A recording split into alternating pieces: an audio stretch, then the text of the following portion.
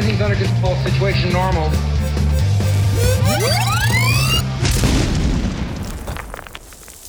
Hello, everybody, and welcome to this week's episode of Florida Man Plays X-Wing. I'm your host, as always, Steve Sesnick, and I am joined to my south by the Reverend Joe Laporta. What's up, man?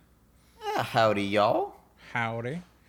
Also with us this evening, even further south, Carlos Ramirez. What's up, man? Doing good. Waiting for, where are we at? 22 hours left for some football, finally. Yeah, we're going to have some football tomorrow night. That's a good thing, hopefully. I'm excited. I can't wait to almost win the league again this year. Yes, yeah. So, yes. Your expectations are a might bit higher than mine. Yeah, we did our fantasy draft last week, and so we'll see how that plays out. I basically drafted a meme team, I'm calling it. So I'm not gonna lie. I did not remember how I drafted, and I looked at the team today, and I was just like very, very impressed with myself. So hopefully I'll have another good year. Yeah, my team's either going to be terrible or great, depending on how good Tampa Bay actually ends up being. So I think they'll be good. Yeah. I'm not buying that they'll just, be like the 2007 Patriots when they were scoring like four or five touchdowns again. Like, they're not going to be like a fantasy offense. I think they're going to be good. They just have a lot of weapons, so it's gonna be spread around a little bit. Yeah. So it'll be interesting to see, but I'm just I'm a New England fan and still a Tom Brady fan, so I figure and this year is gonna be so weird with God only knows how many guys are gonna end up getting COVID and missing games and like weird random crap like that. So I'm kind of not worrying about it this year. I just drafted guys that I actually kind of want to watch play, so so hopefully that works out. But all right. Joe, what do you got to drink? I went to Dragon Con this weekend, and no one was there to share the beer with me. So I am abstaining from alcohol because of the 48 beers I must have drank in 2 days. Oh, yeah, that's good. That's a lot. Yeah. That is a bit. I mean, some Yeah. of it was Monday morning, so maybe, 2.5. Yeah. So yeah, you crammed a lot of decon drinking into. That was a substantial number of PBRs. Yes, that is a lot of PBRs. So, all right, Carlos, what do you got? I got one of those 12-pack variety packs for Terrapin. So I'm doing a little Hopsecutioner right now. But nice. There's some other ones in that pack there, so I'll be drinking those later. Cool. But I just wanted to go back to the basics. It's been a little bit since I've gotten like a good IPA pack, so pretty excited. Okay. Well, I have a Bold City Brewery 1901 Roasted Red Ale, which is quite delicious. This is one of my favorites from them, so I pick that up whenever I can. But all right, well, on to the topics of the week. So I think we're gonna start off tonight with Dathomir. So we're gonna talk about the results from Dathomir and the unfolding Nantex invasion that's going on. We saw it. I love the all the bug memes, the Starship Trooper memes that were all over the group pages. That is the best part about this is the Starship Trooper memes. Yes, I will. I'm all about it. Yeah. So that is the one. So that's the silver lining that we'll take from this. But we saw it, kind of start in Corellia. Obviously, Bohan Lee won Corellia with a Nantex list, which, we expected that to increase Nantex turnout for the next tournament, which it did, and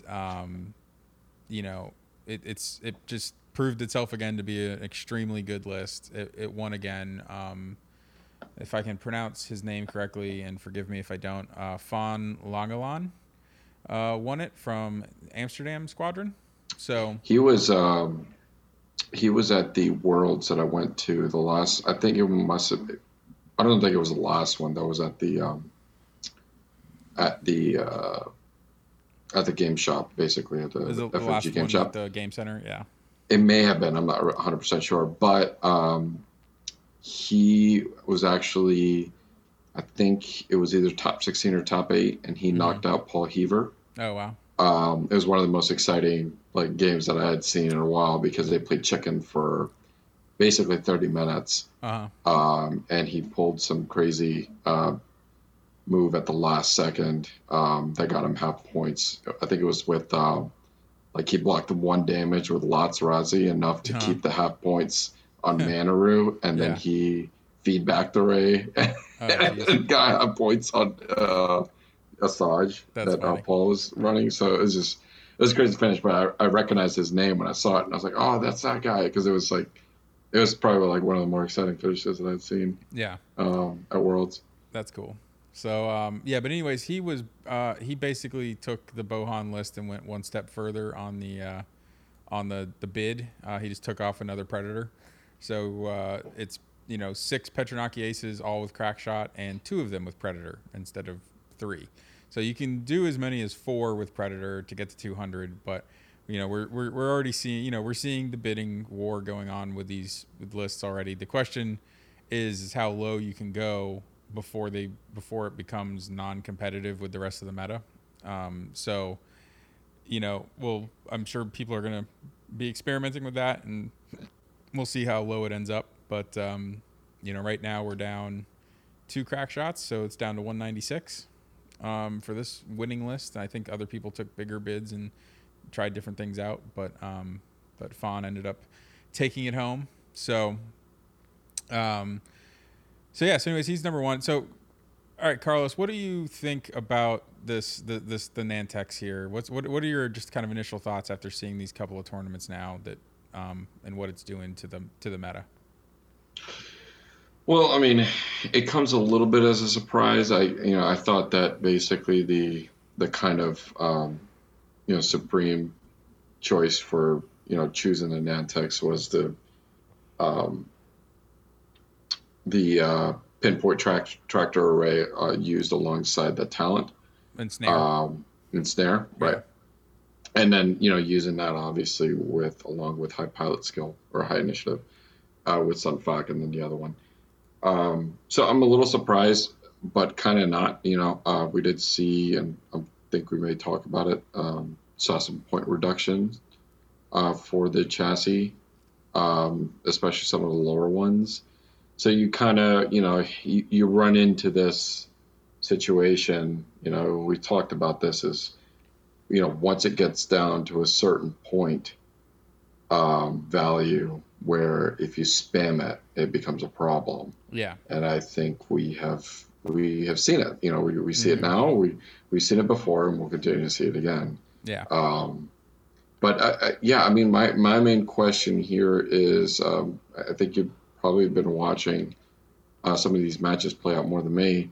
How often is the ship ability being used? Is it used pretty heavily, or do you think it's just kind of one of those, if it's opportune, it's being used? Are you talking about just as far as just using the pinpoint tractor array in general? Correct. Yeah. I mean, it's pretty frequent. It's not all of them. Usually what happens is it's like any kind of, especially because this is a swarm that doesn't need to stick together necessarily.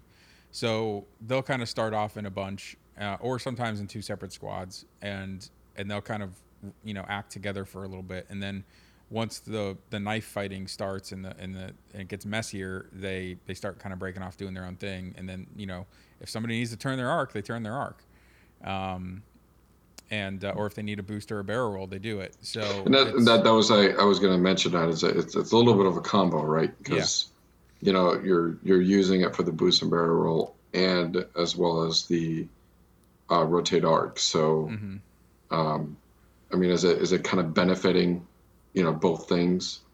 Yeah, for sure. I mean, it's basically, I mean, obviously ensnare is its own kind of animal of disgustingness, but it's because ensnare just kind of is just, you know, obviously it amplifies the ability, so it's like it gives you the ability with also the ability to like get rid of the negative and give the negative to somebody else. So and it kind of has its own sort of artificial double reposition that way too. But that was kind of nerfed obviously because of the way they nerfed the tractor beams and the way they work on enemy ships. So you know, without, you know, now the enemy ships can kind of spin around, and so if you tractor them, they can still spin 90 degrees and get a shot on you. It's not nearly as awesome as it was when you were just able to arc dodge them and still get a range 1 4-die, you know, shot with Sunfok, right? So, yeah, so it's, you know, it's not that, but when you look at it from a generic standpoint, and just the fact that there's 6 of them, their time on target is massive. I would say it's probably the best time on target in the game, even better than the A-Wings. And I think it's in some ways a better quality time on target because the way that the A-Wings have to fly, you end up getting more of those, you know, range 2 and range 3 back arc shots as you're kind of flying away from things. These guys just knife fight. I mean, once you get into like range 1 with them, it's really hard to escape because 1, there's 6 of them, so it's hard to get out of that pile up, and 2, they're just doing those kind of hard ones and moving their turret wherever they need it to be, and regardless of bumping into things. That's the other part because of the fully execute thing. So doesn't matter if they bump into stuff. They're just going to do whatever they need to do to get an arc on something and just get dice. So it's, you know, to me, it really just boils down to being a dice efficiency thing where they just have a ton of dice to throw, and they are constantly able to throw dice because they can always get their arc on something. We talked about this, like just the efficiency on that. One of the questions I had, and this may be a rules question here for Joe, which I may not know the answer to. Do you have, so when it says, after you execute a maneuver, you may gain 1 tractor token to perform a rotate arc action. Can you rotate arc to the same arc that it's currently active on? I mean, it's just a may, so you could just leave it. No, it doesn't say may. Oh yeah, so you may gain 1 tractor token. So that's that's the may. But then can you after tractor you and get then that not tractor token, do that?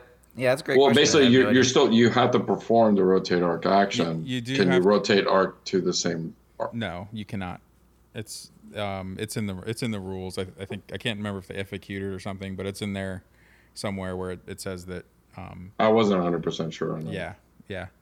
So yeah, you can't rotate to the same arc that you're already using, which isn't as big a deal with this. That's more of a pain when you're using ensnare. Because you really want to, you know, get that tractor beam and use it on something. But without ensnare, it doesn't really matter. If you don't have to move your arc, then you don't do it. So only if you want to get the reposition. Yeah, if you really need the reposition. But that means that you give up. If the arc is better to sit where it stays, you know, you may not want to reposition. Yeah. So this is one of the things. There is a little bit of a give and take in that scenario. Yeah.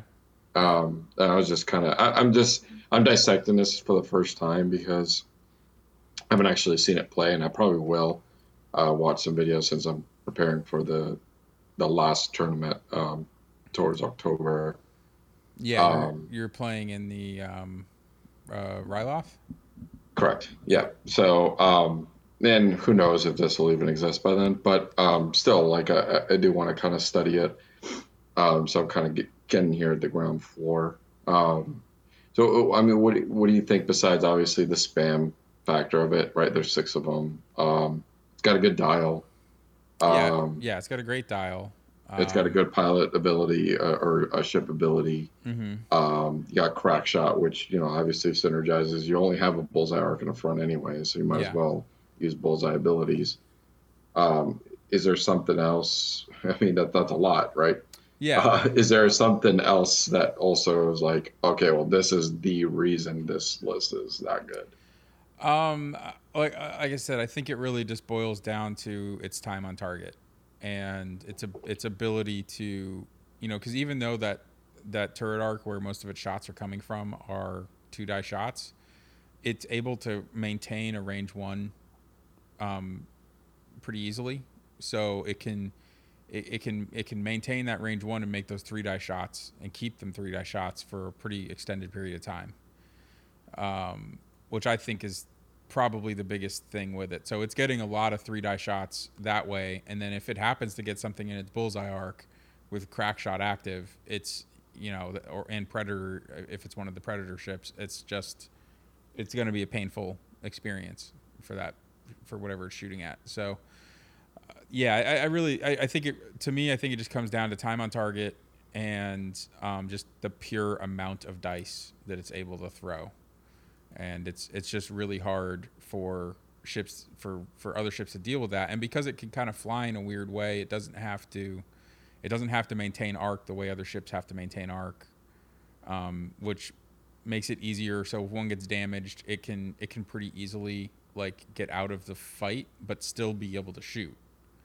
So it just has a lot of good options that way, and it gets really hard to it's the snowball effect essentially. You start losing something, and like the first ship you lose or whatever, and then all of a sudden, like, and you've only done like maybe a half points on one of them, and it just starts snowballing, and you just can't keep up at that point. It's just like a damage race that you can't keep up with.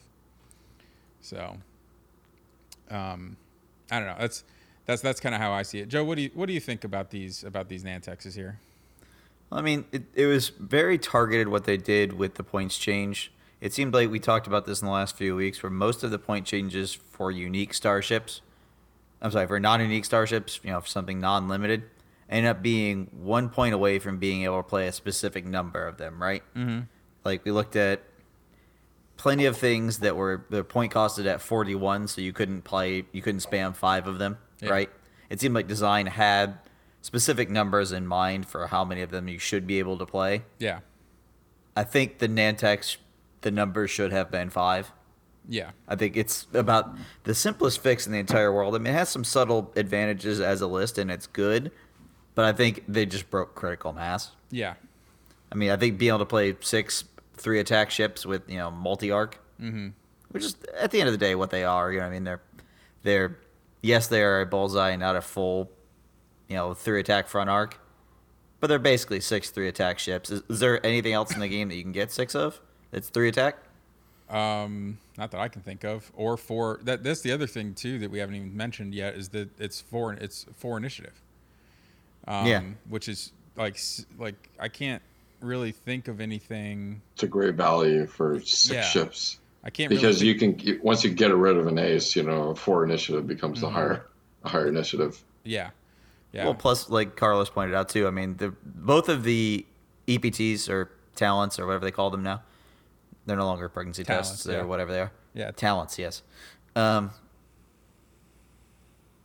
lost my train of thought only because I saw a mod the other day where somebody managed to program the original Doom game into a pregnancy test screen. Oh, I saw that. Which was about the coolest thing I've seen in a long time. So that'll be my aside for the day. Then I'll try to stay on topic after that. Speaking of Dune, the trailer came out today. So I'm not sure if you guys checked that out. I haven't watched it yet, but it looks. You just went from Doom on a pregnancy test to Dune, which is an amazing segue. Oh no, mind completely blown. No, sorry, that was me missing. I thought you had said Dune. I actually watched the Dune trailer 5 times today, so yeah, believe me, I saw it. Yeah, I saw it. I pulled it apart. I've been thinking of nothing else, but also the fact that it has 2 extremely efficient talents that you can put in those 2 talent slots that make optimal use of the fact that you have to shoot out of a bullseye arc anyway. Yeah. I mean, it's a monster created by them moving most of the chassis points onto Ensnare, because Ensnare was a huge problem. Yeah. And then there being a vacuum where they're like, oh, wait, no, now this thing's all kinds of cheap. Yeah. So, I mean, that's all there is to it. Yeah. In my opinion. And I think you're right. I think it was a critical mass issue, and I think we found out now that 6 is too many of these things. Yeah, I think 5. It's a beatable list.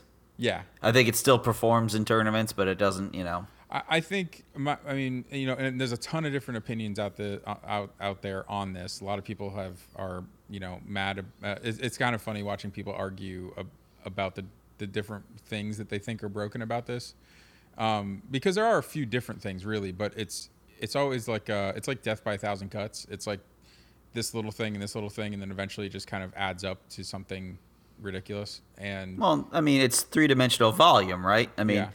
Basically, if you say this thing is a good chassis because it has good stats, and then you multiply it times another volume of, of, I'm losing my train of thought. Oh, the special abilities it has. Yeah. But then when you multiply it one more time times the fact that you can have 6. Yeah. It's a force multiplier. Yeah, it's a force multiplier, and that's exactly it. And I think I was kind of alluding to that. It was just like, is there one definitive thing that makes it broken? It's not. It's just the multiplication of all the different components. Yeah, because if you fix the fully execute thing and leave it at this point cost, it's still bad. It's still almost just as bad, right? Like that's still somewhat situational. Now it adds a feel bad element to playing against it beyond just. You can block it. You can start blocking them. You can start playing the blocking game. Yeah, you can start playing. So there is a counter to it. So it gives you a little bit of a counter, but it's still, it's still like. Is that going to break this list or make it not work anymore? No. I think I think it was identified pretty easily by Joe. It's just that I think 5 was probably enough. Yeah, I think if they wanted to give it some extra points to work with, to be able to have some upgrades with 5 of them, I would say. So what is the threshold? 34, 33 lets you have 6. So I mean, I'd probably. If it were me, I'd put it to 34, which is still a 4 point. 34 or 35. I was thinking 35. 35 leaves you with 25 points to play with. That means you can still load them all up with Crackshot and Predator, I think. Yeah. So essentially, it's just one less ship, and I think that's what really makes a difference here. It's just the amount of ships you have to deal with. Yeah. So now there are other versions of this list too, and that are also doing well. So it's not like it's just the 6 Nantex version. There's also, and this is actually a version that I played against in Corellia, was General Grievous with Soulless One, and then 4 Petronaki Aces with Gravitic Deflection and Crack. The version I played against had Predator in it. This guy who Charlie Clote. Who came in the top 8, and he's actually number 1 in Swiss, was playing it with 3 crack shots and a marksmanship version. So this is a 5-ship version, but you have a very kind of tough kind of ace, almost. I mean, he's still a 4, but Grievous with Soulless One is, he's not easy to kill, and it's a 3-die ship that you have to punch with, and then. It's adding in this gravitic deflection, which adds in like a whole nother layer of kind of feels bad. I don't know. I don't know if you've played against this ever before or anything like this, but no, it's interesting. It's interesting because you're kind of using it to your own advantage, the tractor beams. Yeah. Or tractor tokens. Yeah, exactly. So the interesting thing about it is that I think in a lot of ways it kind of negates the negative effect of the tractor beams by losing that die. So the guy that I played against in Corellia who was flying this version, I think I had one of the Nantexes down to 1 hull for almost the entire game and couldn't finish it because I just it was a combination of my red dice going a little bit cold. Like I was having trouble getting like 3 hits. I was rolling, I just kept, even with mods, I just kept ending up with 2 hits. And then he's rolling his dice and re-rolling and getting his evades and, just not dying. It was pretty frustrating. It's the same feeling like when you're flying against Boba and you're flying against Boba and he's just sitting there re-rolling defensive dice and like you're chipping like maybe 1 at a time or nothing into him, and he's just taking forever to die. Yeah, essentially, 2 dice with a reroll is just as good as 3 dice, except that you don't cap out at 3 evades. Yeah, that's basically it. I mean, you have basically just the same probability to get 2 evades as rolling 3 dice. Yeah. So So, so it's pretty good, and it's also like, it's it's not particularly fun to fly against when you've got 4 of these ships out there, because that means that most of the time they're going to have 2 rerolls on defense, and whether or not and it's also not even range restricted like Boba is, so they're just getting those rerolls. doesn't need to be in the arc. I don't. Let me. So look. here's the card, by the way, just to make sure. It says while you defend, you may reroll 1 defense die for each tractored ship in the attack arc. Yeah. So chances are, because of the way they fly, you're going to have multiple in the arc, and you get one. You get one for yourself, and then you get one for a buddy. So it's gonna be 2 rerolls a lot, especially if you're using the pinpoint tractor array frequently to kind of make use of gravitic deflection. So yeah, so I think that's a really good list too. That's another really good version of it. And what I think is going to be kind of interesting to watch is as the bids kind of go deeper on like the primary 6 Petronaki list. Does this list rise up a little bit? When those lists kind of come down in ability, maybe this one kind of outpaces them once they lose too many toys. So the only thing that I was like, oh well, you got General Grievous, but it's still initiative 4.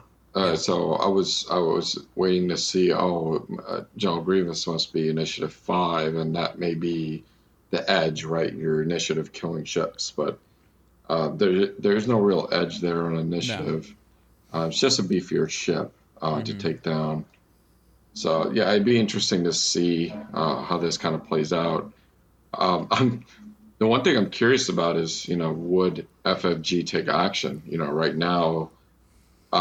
These tournaments that this is happening in are in online tournaments, non-sanctioned, sanctioned FFG events. Yeah. So is it really a problem, in FFG's eyes, considering there's no actual events? Yeah, I don't know. It may or may not be to them. They, it's I know, it's one of those things like that they're seeing the results from these tournaments. Like they're not seeing what's happening. The question is whether or not they're going to admit to it publicly, essentially by making some sort of emergency fix to this, or just waiting until the January points release to do anything about it. Because we're not going to have any premier level events in X-Wing, and they don't lose any money by making a fix. They don't lose any money by not providing effects.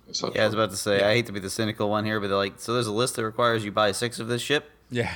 Man, that's a real bummer. We should probably do something about that eventually once the sales numbers look like, and now we have, fix it now. They're all sold out. We sold out all the ones that we made. Yep. Yeah. Time to fix it.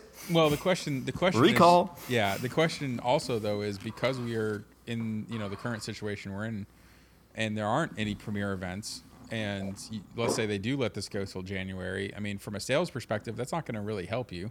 Like, most people aren't going to go out and most people are. No, people will go out and buy them. That's the whole thing. People will, like right now, people will definitely go out and buy them. If there's any indication that local events may start coming back up, you'd rather have 6 of them in your stash than to start trying to buy 6 of them now when events start happening. The other thing though is that the only thing that there is going to be locally possibly is store championships, and store championships are still, I believe, hyperspace. Assuming I know the second half of the season was technically supposed to be you choose, but I don't know if I don't think we've actually officially reached that. You know what I mean? Like, there's all these store championships that never got played or never got used, sitting around from the first season. So I'm assuming those are still supposed to be hyperspace events, and you can play the Nantex in hyperspace, but you can't play Crackshot. so does that weaken the list enough to make it not really a hyperspace list? Or I mean, I think it's still good enough, honestly, but I don't know. I think it's way better in hyperspace. I'm Yeah. confused where it would.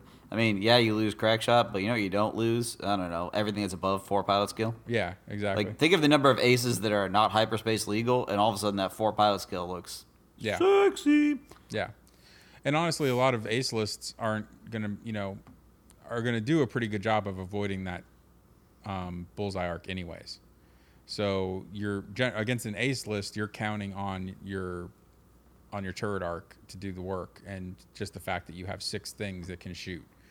And because you can get your turret arc wherever you want it to be, you can catch up to those aces and you can get shots on them. It's and then they have to, in order to avoid the bullseyes, they probably have to end up getting into other turret arcs that instead. So yeah, I don't think. I mean, yeah, the crack shots are obviously great. I think they make the list even better, but I don't know that. I think in hyperspace this list is just fine without the crack shots. I don't think it'll have any problems in hyperspace. So, because I mean, you also have a lot less predators in hyperspace, anyways. So, and this thing. That's the other thing too. This thing is really like, to me, it's a swarm killer. So it's a swarm that decimates other swarms. So just because of the pilot skill. And I mean, I think it decimates other swarms. I don't think aces like playing against it because you have 6 multi-arc ships fighting around. Yeah. And I don't think that large base ships are particularly happy that you can bullseye them with 3 attack die for 6 different ships. Don't know there's a lot of aces that are enjoying that day. I don't know. I don't really think there's an arc. There is another archetype that likes playing against this at all. I can't really think of a reason. Like you said, I think it's going to chew up fat ships with bullseye arcs. It's going to chew up swarms with initiative and bullseye arcs, and it's going to chew up aces by just kind of forcing them to dance around so much that they're not getting good shots and possibly losing mods because they're having to use actions on repositioning more, and then eventually just dying to the plethora of dice.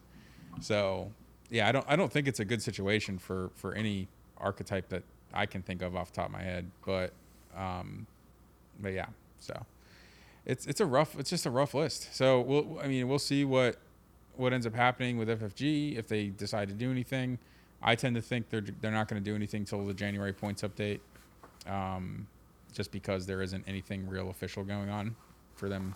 I don't see a whole lot of impetus for them. I mean, what's it going to do? Yeah. Ruin one of their events? Yeah, it's not. So what's it going to do? Go to Worlds and say, I had a bad time. I'm like, man, what Worlds did you go to? Yeah. So yeah. So I mean, obviously, so we had Fawn won the tournament with this list. It was a mirror match in the final against Andrew Privat. Who was also playing the same exact list, except he went maxed up to 200 with 4 predators. Obviously, the initiative bid makes a huge difference. Being able to move last against in the mirror match was a huge difference. So I think you had 2 of them. 2 of the top 4 were these Nantex lists. The other 2 lists in the top 4 was. Tim Open with it was another separatist list, but it was Grievous, 2 bombardment drones and 3 Trade Federation drones with 3 Discord missiles, grappling struts. The bombardment drones had proxy mines and landing struts, and Crackshot and Solus 1 and Grievous. So this one just kind of had a mix of all the kind of candy that the separatist swarms like to take. So, and it also goes to show you how good the separatists are in general. That this isn't even the best, what would be considered to be the best list in separatists right now, and it's still in the top 4. So, the other really interesting one in the top 4 was Philip Vukic. And he was playing Captain Faroff with Ruthless, Admiral Sloan, and a hull upgrade, and 5 Sanar specialists. That's right, the TIE aggressors with dorsal turrets. So everybody at home is now going and being like, what the heck do those do again? Yeah.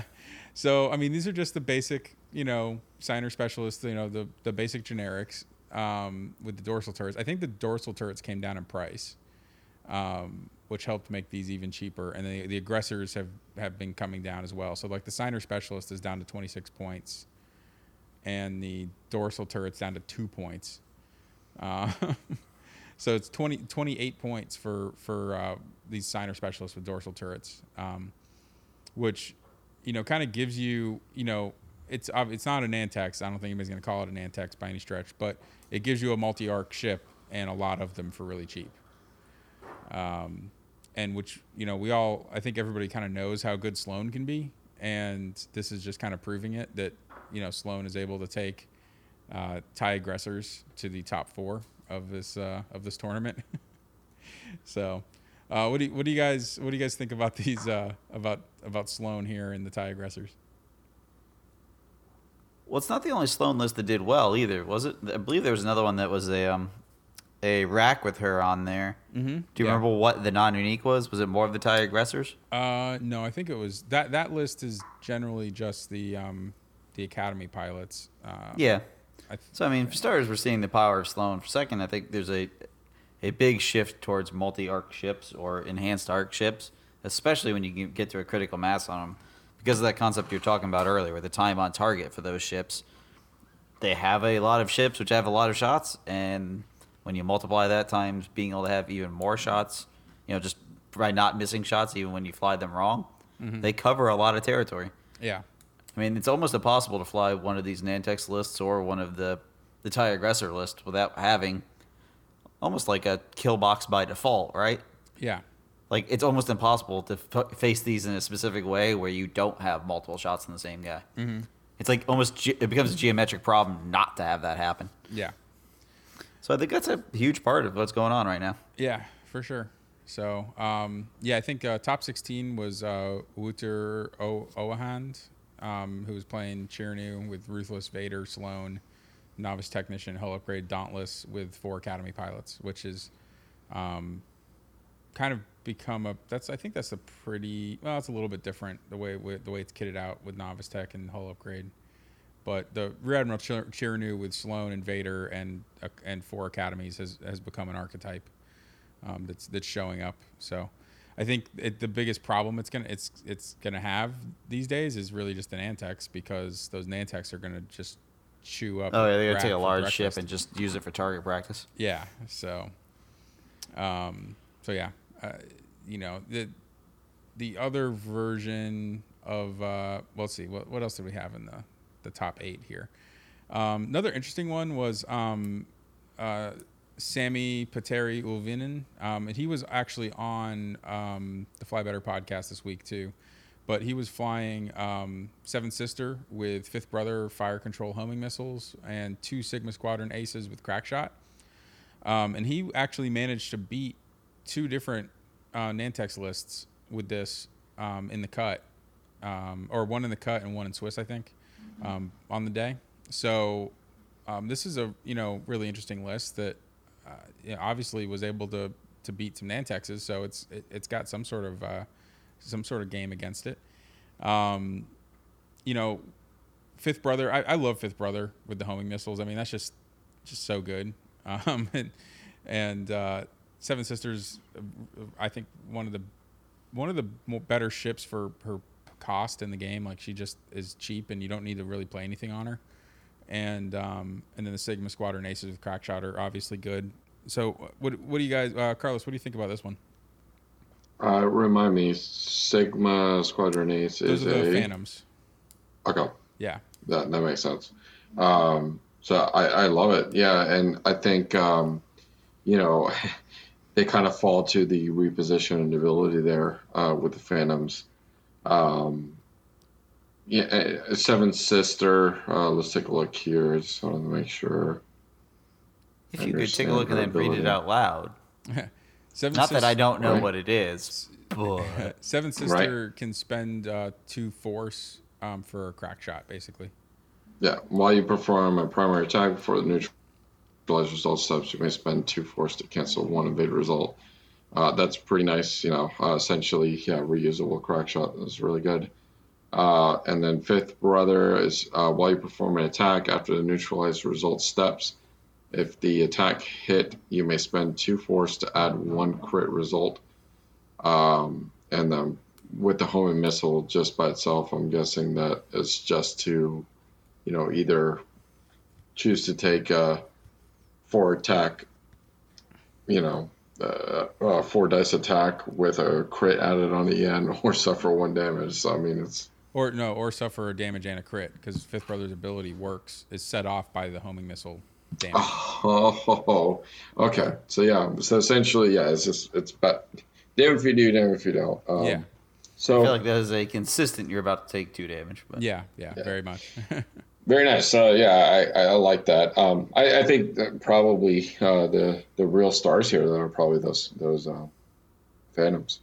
That repositioning should definitely help against the Nantex. Yeah.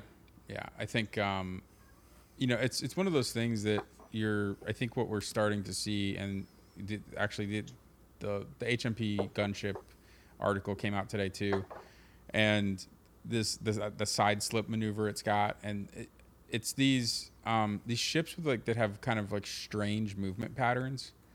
I think are they're really good, and it's being able to kind of move in ways that most other ships can't.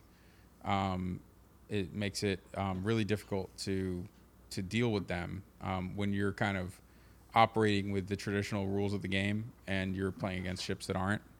So, they don't have the same kind of forward momentum that everything else has in X-Wing. So, I mean, I think they really do test player skill and experience in a lot of ways. If not skill, then experience. Mm-hmm. I think they cause you to visualize the game in a very different way. Yeah. So I don't know that I would call it a straight up advantage. I think it rewards players having played against them. Yeah. Significantly. Yeah. Which is one of the reasons why I think we're seeing some of these lists come seemingly out of nowhere. I mean, the Nantex was what the Nantex was before, but the Sun Fuck You Nantex is a very different thing than the Swarm. Yeah.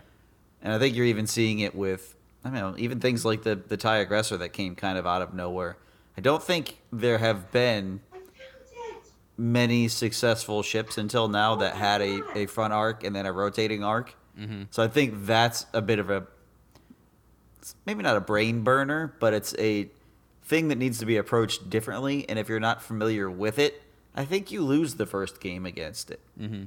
You know what I mean? In a tournament setting where a lot of people haven't, well, I don't think people have been playing a lot, but I don't go on the internet where people would be playing, so that's perhaps a thing they're doing. But I think in a not getting a lot of reps and not getting a lot of practice universe, some of these things are bound to pop up out of nowhere. And, getting a free game or two against somebody that's never played against this ship in a tournament, that's a pretty big advantage. Yeah. And we've seen this happen before countless times throughout the entirety of X-Wing. You know what I mean? Like the Jump Masters when they first came out. The 3 Jump Masters, everybody was going, oh my God, can't beat them. And then et cetera, PAL bases. And, the Jump Master is a great example because it was all about range control because they were trying to missile you to death. And you're like, okay, well, how do I play range control when I can't visualize this thing's weird, right? Because it was new. Movement, it was new. It was a new dial. Yeah, and it was a pretty efficient dial too. So I mean, and it's essentially the same thing, or kind of the towards the end, the Ghost, Fen list, and then the also Miranda lists and stuff like that. So it's kind of akin to that, you know what I mean? Where essentially something that's new, nobody can really figure out, how to fly against it, because it's very easy to figure out how to fly it. It's much harder to figure out how to fly against it. So essentially, it's essentially seal clubbing. You know what I mean? Like it's just for those people that are just not experienced with it, they're gonna get beat. They're gonna get beat bad, and it just creates easy tournament wins against the floor. And then, as you start racking up those wins, you get 3 or 4 wins. I'm not saying that it makes the entire tournament experience easy for the player, but at the ground floor, you get a couple of easy matches in the beginning. You may be able to pull 2-3 wins without really having to think hard. Yeah. And then essentially, you play a shorter tournament than everybody else is that could be playing a list that's just, takes a little bit more out of you than, each opponent that you're facing. Here's where I would look at it. Here's my baseball analogy for it. It's not as huge an advantage as you needing 4 strikes to strike out. It's not an insurmountable. Like if you needed 4 strikes to strike out, you'd never lose at baseball, right? You'd win every game. But it's probably akin to having like 4 fouls. You know what I mean? It's that slight advantage that ups your win percentage quite a bit. Mm-hmm. You know what I mean? You don't win everything, but man, if you could get 5 fouls before you're out, Yeah. I bet you win a few more. Yeah. So, all right. Well, also in the top 8 here, we've got Mario Laredo, who is running as a first order list, Hollow with Proud Tradition, and 3 of the Signer Jameis engineers. So the Signer Jameis recently went down. Obviously, they're down to 48 points now. So you can get 3 of them in here with Hollow and Proud Tradition, which is a great value.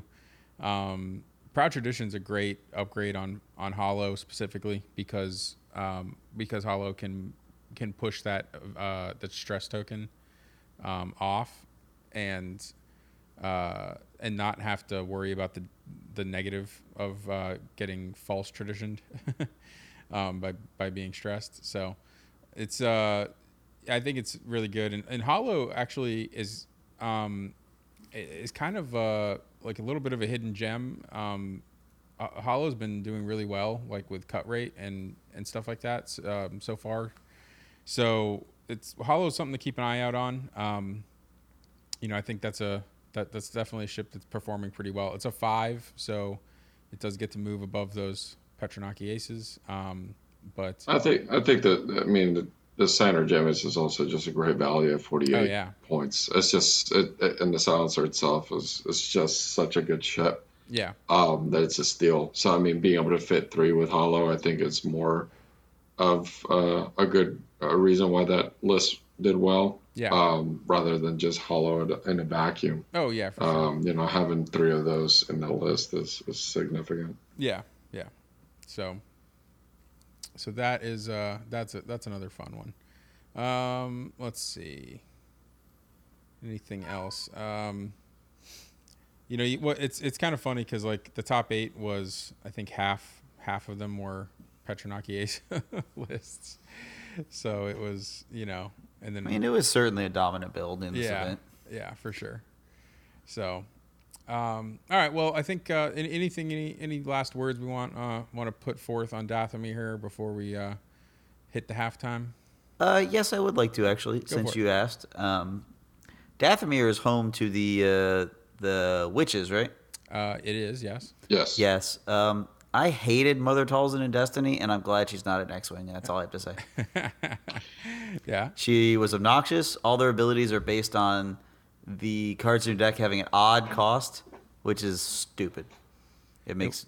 I haven't seen any episode with any of the witches, but I'm going to assume it makes no sense, and it's bad game design. Yeah, I don't know the odd number card thing. That doesn't make any sense to me. Like, It does not, because they're like, well, this ability only go off half the time. It's like, yes, if you're bad at building decks, yes, that is how that would work. Yes, unless you just had any clue what you were doing at all, in which case this will be broken. And for some reason, like the witches cards in that game, they're like a subset where they get like 5 characters and like 10 supporting cards, and like Darth Vader doesn't get that many. Yeah, it's like Mother Talzin is about equal to in impact in that game as like Darth Vader and Luke Skywalker combined, maybe. Yeah. So I don't know what fanboy wrote that crap, but I'm glad that none of them showed up at the tournament this weekend. That's good. Yeah. Did anybody play Rancor this weekend? Is Rancor still a pilot? Rancor? I don't think Rancor is a pilot on anything. I thought he wasn't. He wasn't 1.0, right? There's a Rancor. Wasn't there a TIE fighter? Somebody look it up. We'll join you after the half, and somebody will tell me whether I was right. Okay. I do have one comment to make here, and I know we're zoning in on this. I thought we were zoning out. Yeah, right. The Petronaki, but I'm counting here. I just did it while you guys were talking, and I'm counting 6 lists in the top 37 that have Ray and ZZ for the Resistance. Man, I was pimping that weeks ago. Yeah. Where's everybody else at? Yeah, I mean, we all. I think. Well, And that thing went down in points. Yeah. They dropped their points. Yeah, when we talked about the points changes for the Resistance, we talked about how cheap Ray got and ZZ just being efficient. So that's something to look out for. I don't know how it does against the Petronaki Swarm. I'm guessing not great, but Yeah. But I don't love taking a bunch of shots with that shit. I think the thing is that list is probably real. I think that list is very good against the field and not really good at all against the 6 Nantex, because Ray is just gonna get get burned down. I don't know how any large ships really kind of survive against this thing. I'm going to steal this idea because this was not an original one from me. But what would be really cool in my world, because I love large base ships, is if FFG completely misinterprets the data, sees that large base ships are not competing, ups the point cost of the Petronaki, but also drops the point cost on large base ships because they didn't see that those were 2 sides of the same coin. Mm-hmm. And all of a sudden I can play Lando in like a just frickin'... I'm going to play Lando at the end of episode frickin' 9, all right? All right. I'm going to play Lando with 10,000 ships behind him, and I'm going to have Wedge as my gunner. I like it. They do need to come out with a wedge gunner. That would be awesome. Yeah, just the same text as the other Wedge. I'll Yeah. just put him on my Resistance Falcon, and I'm just gonna I'm gonna run around with my lightsaber fully ignited. Get wrecked. Also, we're seeing Dash show up a little bit too. Bartage won top 32 with Dash, with Trickshot, Biston, Perceptive Co-Pilot, and the Outrider title, along with Chopper in the VCX with Passive Sensors, Saw Gerrera, and Zeb Aurelius. So that's another archetype that is starting to show up a little bit. And again, it's one of those things that's something that is probably really good against the field, but is not great against the Petronaki aces. Although that's not what he lost to in the cut. Actually, his game was on stream, and I think he lost to an Imperial list. Actually, it was Stefan Gunnar Sveinsson. Which I actually met Stefan at Worlds last year because our names are close together alphabetically. So we were sitting next to each other at the tables when they were doing like the roll call. And he was a really great guy. We got along famously. He's from Iceland, and but he was flying Vader, Fifth Brother, Sunterfell list, and that's actually what took out Bartosz. So in Iceland, Carlos is a famous photographer. Carlos is a famous photographer in Iceland. He's got. I do have credits. That's right. Yeah. Ask him about it sometime. Next time you see him. Please do. Yeah. So congratulations to Stefan, or Steppe, I think is like Steve in Iceland. So that's the nickname. Steve. Yeah. So Steve. Yeah. But all right, well that'll wrap up our talk about Dathomir for right now, and we'll hit the break and go to the news desk, and when we come back we're gonna talk about some more points changes for the Resistance and Republic. Republic and Separatists. That thing. Yeah. Oh God, do we need to talk about more Separatists? We'll skip. I mean, we're not. Yeah, we'll skip through the Separatists pretty quickly because I think we've talked about it for the most part. Take that, dead horse. Yeah. Well, we won't beat that dead horse too much. All right. This week in Florida, a 22-year-old Florida man was arrested after Pasco County deputies say he went to a CVS, stripped naked, and then laid on several dog beds. Deputies say Jeremiah Patterson, 22, of Odessa, was at the store Tuesday when he took the beds to the bathroom and went to sleep on top of them. He's facing lewd and lascivious charges, according to the Bradenton Herald. He's also charged with theft because the store could not sell the dog beds after the incident. Hey everybody, welcome back for the second half of Florida Man Plays X-Wing, and we're going to talk about some of the points updates. This is the kind of the last of our points updates overviews with the Galactic Republic and the Separatists. So we won't have a whole lot to say about the Separatists just because we've talked about the Petronakis and the Nantexes to death. So, but we'll go over the rest of the stuff that happened there.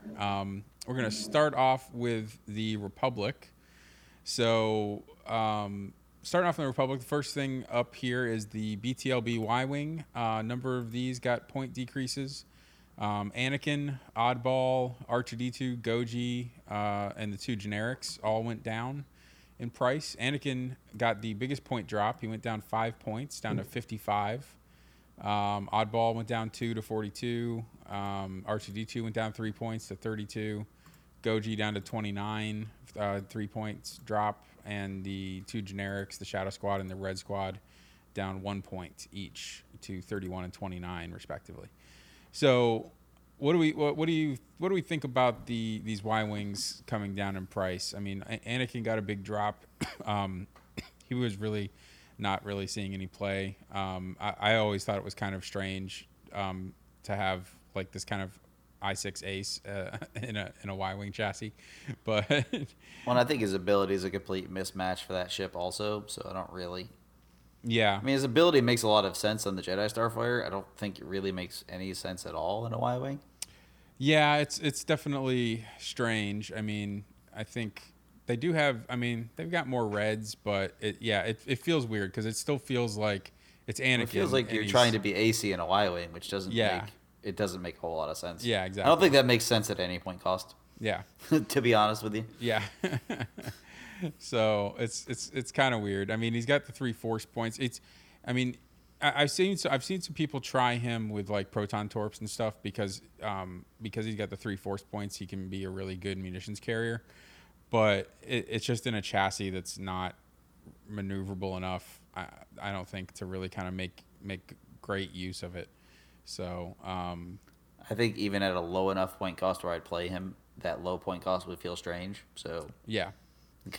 I don't see it. Yeah. And, Oddball, I think, is still just Oddball. He's a meme. So R2-D2 I've seen played a little bit. And, his ability at the start of the engagement phase, if there's an enemy ship in your rear arc, you gain a calculate token. So that's a nice little ability. I think the big thing with him is that he has a crew slot instead of the gunner slot, so he's a little bit different than the other. He has a crew and a gunner, so he has a crew instead of the astromech. That's it. So you can run like C-3PO with him, right? I think there's so there's some interesting options there with R2-D2, and he's pretty cheap at 32 points, so you can kind of do some different stuff with him because he's got that crew slot. That could kind of create some interesting options. I think. Carlos, what do you think about R2-D2 here? Yeah, I mean, I like his ability, the flexibility with the crew slot. You got to be careful, right? As soon as you introduce a crew, that could make that specific ship. I don't know, I guess, and just the combination of upgrades. Mm-hmm. There's just potential there for something to get screwy. But besides that, I mean, I'm not super interested in this Y-Wing chassis, or like super impressed with it. Yeah. I did see it made the cut though, so I mean that's exciting, I guess. Yeah. I think it was one of 2 Republic lists in the cut at this at Dathomir. I'm trying to figure out whether or not both of them had, and I believe they did. So one of them had 4 Gold Squadron troopers, and the other one had one was Anakin with proton torpedoes. Yeah, the one with the 4 Gold Squads and Anakin was the Delta 7B Anakin. Yeah. Sorry.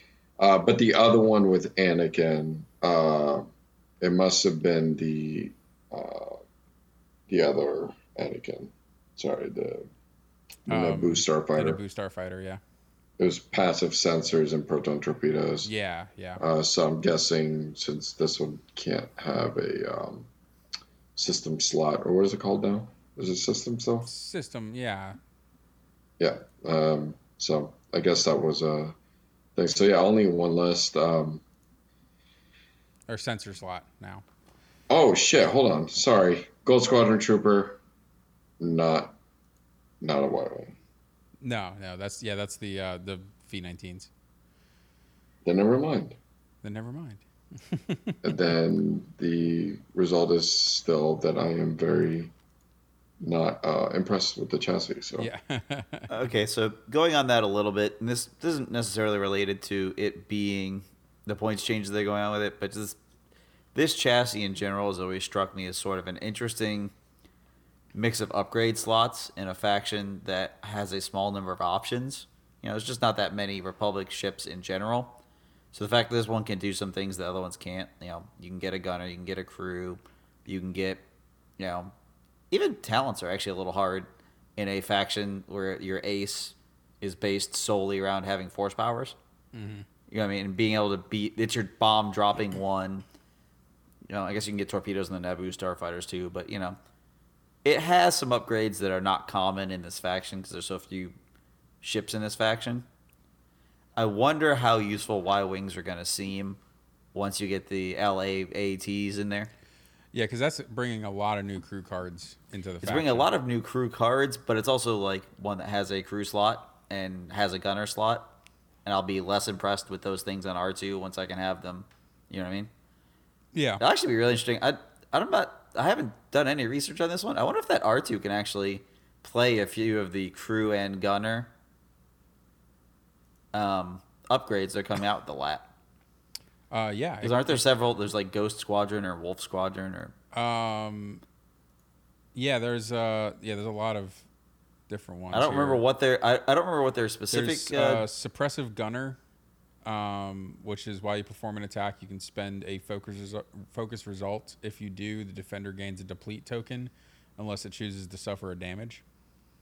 Okay, so it might be some actual interesting things you could put on that R2. Mm-hmm. I do feel like looking through the rest of these guys too. Feel like Oddball is another one that Oddball is in multiple ships, right? That's why he's a meme. Yeah. But like, that's also not an ability I love on a Y-wing. It's not an ability. It's like bullseyeing things with a red either. maneuver or red actions. It's like, Yeah. okay, Yeah. I don't really care. Yeah. You know what I mean? Yep.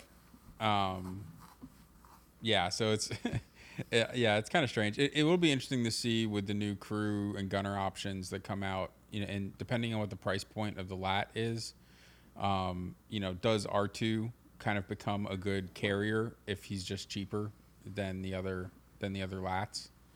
Possible. You know, that's a possibility if you're just trying to get a particular crew out there for support purposes. So it depends. I mean, the other gunner is Clone Captain Rex. So while you perform an attack, you may spend a focus result. If you do, each friendly ship that has the defender in its bullseye may gain 1 strain token to perform a focus action. Certainly not loving that on R2. No, well, I mean, it's... My inability to use the focus action makes Yeah. it a lot harder to use. Yeah. I think well, I mean, you can perform the focus action. This lets you perform it. You don't have to have a focus action on your bar. It actually gives you focus? Yeah. It just lets you perform a focus action whether or not you have the action. Oh, no, well, you have to spend the focus result. Yeah, you have to spend a focus token. Oh, no, I'm not sure where I got that. No, you're spending a focus result. So you basically do the attack and you just spend the result. The problem here is that where that could be interesting is along with CLT Jedi, but you don't have your initiative 2, so you're shooting way too late with R2 to actually kind of make it useful to use with. You would need it on a much, you know, higher initiative ship in order to make it useful with some of the Jedi and CLT. But anyways, that's just another option. And then the crew they have, I mean, they've Kit Fisto, Plo Koon, Wolfpack, and Yoda. And Ghost Company is another crew, but that one requires a turret action, a turret rotate action to use it. So, but anyways, there could be some interesting options here with R2, just depending on the crew you want to bring and what it does, and maybe he ends up being the cheapest option to run that crew. So, okay, now that I'm looking at it, there's a couple of crew on there that do seem kind of interesting. Mm-hmm. Just from a thematic standpoint, I kind of want Yoda and R2 to fly around together. Yeah, I think that'd be funny. I just watched Empire Strikes Back. They have some of the best scenes together. Yeah. I mean, just the idea of R2 with 2 force points seems crazy and weird. Yeah. And also I want to put Hondo on everything, so yes, R2 can carry Hondo. I'm happy. Yeah, there He's you go. probably the cheapest thing in the faction that can carry Hondo. Probably, yeah. So, and the one least needing to use his own action. So.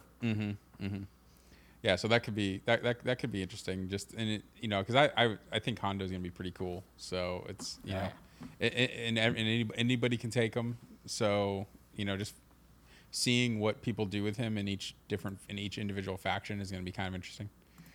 So. All right, so moving on to the Delta 7 Aether Sprite, Obi-Wan Kenobi, Mace Windu, and Plo Koon all got points increase. They each went up 1 point, so it just makes the list building with these guys a little bit more difficult. There was a hyperspace list that I was practicing with a couple months ago that I can't use it. It's not usable anymore because it had Obi-Wan and Plo in it. And it puts it up over the limit a little bit, so I'd have to drop something off of it in order to make it fit now. So, I think that's just kind of further, kind of digging into the Jedi a little bit, just because of how good they've proven to be throughout time. So, it's a small increase. I don't know that I really saw the necessity for it in this particular points update. It didn't seem to me like the Jedi were, super oppressive lately, but they decided to give him another point, so is what it is. Carlos, I know you've played a fair bit of Jedi. What do you think about this increase here? Well, I think the point increase came a couple of metas ago, right? With the Delta 7B. Yeah. Points jump, and I know for a while I tried to play around with CLT and see if it was just comparable, but I think this Delta 7B, besides the adding the attack, is definitely the adding the shields, just kind of beefing up the chassis a little bit. So these points increases hurt, with those pilots going up. Anakin Skywalker with the previous point increase was basically unusable at his point cost. So, those other, Obi-Wan Kenobi and Mace Windu was just great. Having 3 Force tokens is just huge. They're minor. I'm not sure if these were attacking specific archetypes that were popular in the past season. I think Obi, Mace, and Plo were basically just the 3 most popular Jedi. Okay. They're the ones that probably got used the most in general. And there was a lot of different, versions. Now, CLT has been much more popular lately since the Delta 7B went up so much. Right. And a lot more people have been flying it. And that was the hyperspace list I was trying out was a CLT Jedi list. So it was, I like the CLT Jedi. And I've said this from the beginning. I actually really like the CLT as an upgrade for the Jedi. Like, I like the play style of it better than the Delta 7B for me.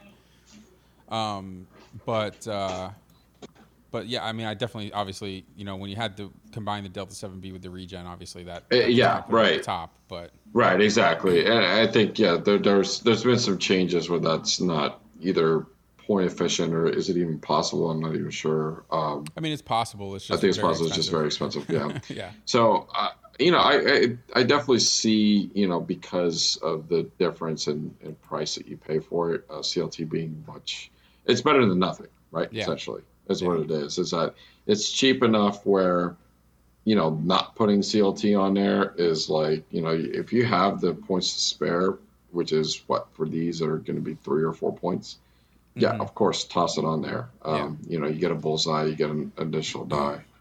Yeah. So essentially, it's not a bad upgrade just because it's such low cost. But yeah, I just it's funny. I'm not really sure where they fall on currently. You know, with what we're currently seeing, just based on the fact that you know we've known how powerful it can be, but you know, can you really hang with like 2 or 3 of these Jedi aces against a swarm like that? You know? Yeah. It's Yeah. really, I think that's what I think it's going to start being on everybody's mind is that, you know, do you really want to run a list that's an auto loss to what the current meta is? I don't think that you do. Yeah. Yep. I agree. So, all right, moving on to the Naboo Royal N1 Starfighter. The only change here was Rick Ali, who went up 3 points. 3 points to Rick. Leave the boy alone. I mean, he may be the most used single ship in Republic, as far as the single pilot. You know, because you would see him put in all sorts of different Republic squads as just this really awesome little filler ship. He is, and that's exactly what he is. He's just a cheap pocket ace that will burn you if you ignore him. Yeah. So poor Rick, 3 points up.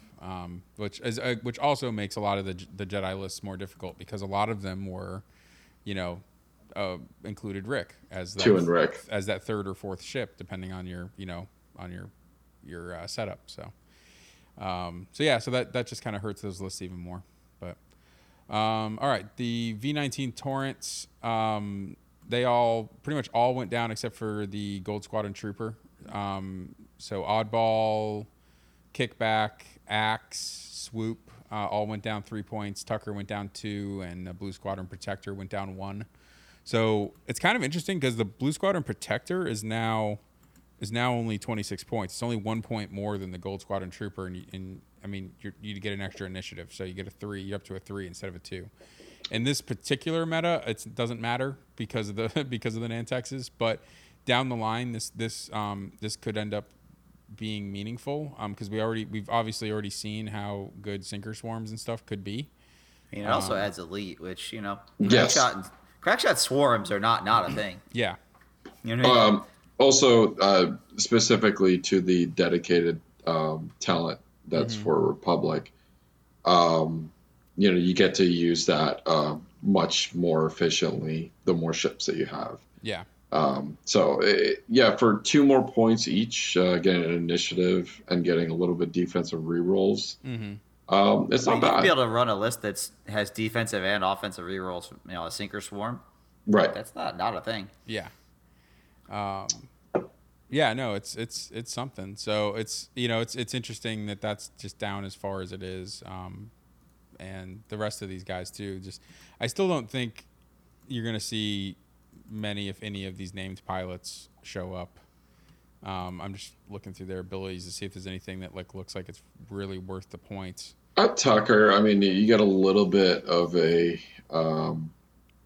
action efficiency there. Yeah. For but 2 extra points over the Gold Squadron, it's not. That's a nice ability. Yeah. It's just a filler. It's basically if you were to have 27 points left, you know, the list, do you throw Gold Squadron Trooper in, or do you just throw Tucker in? Yeah. I don't know. Yeah. I probably would just take the 2-point bid. Yeah, probably. Yeah, exactly. So what you're saying is you agree with George Carlin, who once famously said, "Fuck Tucker, Tucker sucks." Yeah. So. God bless George Carlin. God bless George Carlin. Yes. I said one of his famous lines today.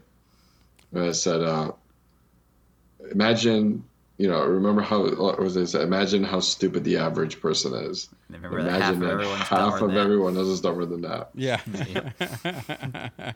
Yeah. I actually have any of you guys watched Bill and Ted yet? Oh, no, not the new one. Yeah, no. I watched it Thursday night. Okay, cool. Yeah, there's we won't give any spoilers, but there's a little you get to see a little bit of Carlin in there. So Nice. but all right, moving on to the upgrades here in the Astromechs. R4 P44 dropped 2 points down to 3. That one is after you fully execute a red maneuver. If there's an enemy ship in your bullseye, you gain a calculate token. That is a weird upgrade. It is a weird one, yeah. You know who I want? It's like I want to play that on, I don't know, Jedi. It's like, but Yeah, the put it Jedi on want like Anakin. pseudo force on top of their force. Well, yeah, it's kind of weird. I mean, maybe on Anakin. Actually, like It's a double bonus on Anakin. Anakin Yeah. in the Y-wing, maybe. You know, you It just do. reminds me of that part in Freddy Got Fingered where he just makes the cheese sandwich with too much cheese. Yeah, You know what I mean? It's just yeah. have sandwiches without enough cheese. Yeah. I don't think you're gonna see this out anywhere, but you never know. I mean, like I said, maybe on Anakin in the Y-wing, just to go along with his ability. Yeah. But yeah, I don't know. I don't know that it's worth it for that many extra. Like, what are you gonna do with 3 force and a calculate plus your action? You know, or I don't know. So. All right, and then R4P Astromech went down 2 points from 4 to 2. And this has 2 charges. Before you execute a basic maneuver, you may spend 1 charge. If you do, while you execute that maneuver, reduce its difficulty. I don't know. I mean, I think I saw somebody play this. Why would you? Okay, there are probably very specific reasons. Or for the same cost, you can just run an R4 Astromech, and that essentially does the same thing with the 1 and 2s. I mean, So if you the like, reason if you're is- like Yeah. going straight forward. No. Going straight What, forward's badass. Yeah. 1 and 2 maneuvers, all of them. I know, but the Yeah. R4 like dash P can go straight forward and reduce difficulty. I mean, Well, it can do- basically, it like can if do you had like faster a maneuvers. 3, if you had a 3 hard that's red, you can reduce it to a white. Yeah. Well, again, this could be okay on a Y-wing. You know, you put it on there, and you can do your 3 hard as white. You can do your 4 straight as white. But I mean, like, I'm trying to think. I'm like, okay, that sounds great for that 1 turn, and Yeah. then you only get to use it twice. But like the R4 Astromech, you essentially, okay, you do the 3 hard, it's red, cool. Your dial is wide open the next turn with what blue maneuver you can do to shed the stress. Oh yeah, yeah. So, you know, I guess it would be the return of investment there. You know, there are the same amount of points. So essentially, if the R2 Astromech triggers 3 times over the span of a game, then it may be worth more. You know what I mean? Yeah. But I actually, now that I'm thinking about it, I don't see it trigger more than 2 times anyways. So Yeah, I mean, well, triggering into a point where you actually like, I mean, it'll trigger all the time, but mostly uselessly. useless, right? A blue maneuver when you don't have stress is meaningless. Yeah. So unless you're something like Kova, but Right. Yeah. so all right. Well, that's it for the Republic points. I figure we'll also go over the Lad-Eye article here real quick that they just put up the other day. So let's see. We got a bunch of new stuff in here. So there's a new talent that it's coming with. It's limited to smaller medium ships called Deadeye Shot. And while you perform a primary attack, if the defender is in your bullseye, you may spend 1 hit result or change 1 crit result to a hit result. If you do, the defender exposes one of its damage cards. So, I mean, that's solid. It just depends on how much it costs. It'll, you know, you could, I don't know. You could put this on any number of things. Actually, this might be pretty cool on Soontir. Actually, just giving him some this way to, you know, kind of use his bullseye and not have to spend mods, and still do something with his attack. I mean, I feel like you use this on some ship that rolled a garbage shot of like 1 damage. Mm-hmm. You know what Yeah. I mean? 'Cause Oh, yeah. I feel like you're turning. You know what I mean? You're going from 1. You're taking a hit off, so you're probably just not doing damage. So you're probably exposing the card instead of doing damage. Yeah, that's exactly what you're doing with it. I mean, I think like I said, it just depends on the ship. I can kind of see it on Soontir, as a possibility, but it depends on how much it costs and what other kind of loadout you're doing with the rest of your squad. But it's a fun little talent slot that I think you'll see show up here and there, on some builds. So, all right. So the ship itself, there's the 212th Battalion Pilot, which is the two skill initiative. It's got a 2 attack bow tie turret. It's got 1 agility. It's got 8 hull. It's got 2 shields, and it's got 2 recurring charges for the ship ability. So the ship ability is while a friendly ship performs a non-turret attack, if the defender is in your turret arc, you may spend 1 charge. If you do, the attacker rerolls up to 2 attack dice. That's a really nice, just constant support ability that's out there. So like you throw one of these in with Jedi or with a swarm. I mean, that's pretty good actually to throw in with with a swarm, like instead of like the sinker swarm, you could just throw one of these in and get some rerolls. You can do it at least. I think I would do 2 of these, just to maximize the efficiency in a swarm. Yeah, I am worried about the point cost of these though, just because of the high life. The fact that it has high life and being able to reinforce. Yeah, I feel like you're probably paying for some Pillow premium. Yeah, it's a red reinforce, but it's also a bow tie arc, and as I've bitched about repeatedly on the show, it's like, man, they really do they think that bow tie is just so good. Yeah, they're like, oh gosh, you could shoot at twice as many things. yeah. So yeah, no, I can't. Nothing is behind me. It's really weird that way. Yeah. So as far as actions, it has a focus, a red reinforce, a target lock, a rotate arc, and a reload action built in. So it's a really solid chassis. That's a pretty. I think that's a pretty cool support ability. Well, it's a great ability because it's not action based. Yeah, it's not like I need to take an action. I just need to aim at something. Yep. Which seems pretty reasonable. And I could really see this, like you said, Carlos. I mean, obviously always points dependent, but if you can, because in the traditional sinker swarm, you would have sinker, another arc, and 4 of the V19s, right? Right. So if you could put 2 of these in, instead of sinker and the other arc, and still have kind of the same swarm, and I think you actually get more rerolls because you get to reroll 2 attack dice instead of just 1. Right. And you also, they're maybe not quite as big a target as Sinker himself was. So I know in the Sinker swarms, everybody would just kind of just go after Sinker. Go for Sinker, try to get rid of him as quick as possible. But if there's 2 of these guys around, that's a little tougher to do. So. One argument against 2 of these guys, and obviously it'll be points dependent at the end of the day, is they can't actually affect each other. Right. Yeah. When a friendly ship performs a non-turret attack, so yeah, the fact they can't help each other is a thing. But yeah, it is.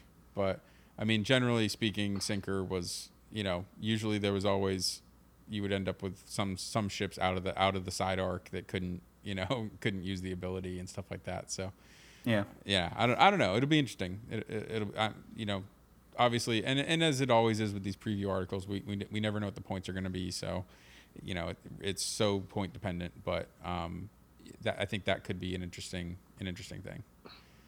All right, so there's an Initiative 4 named Hawk. His ability is at the start of the end phase. Each friendly ship at range 0 to 1 that has a revealed maneuver of speed 3 to 5 may gain 1 strain token to perform a barrel roll or boost action. That seems pretty good.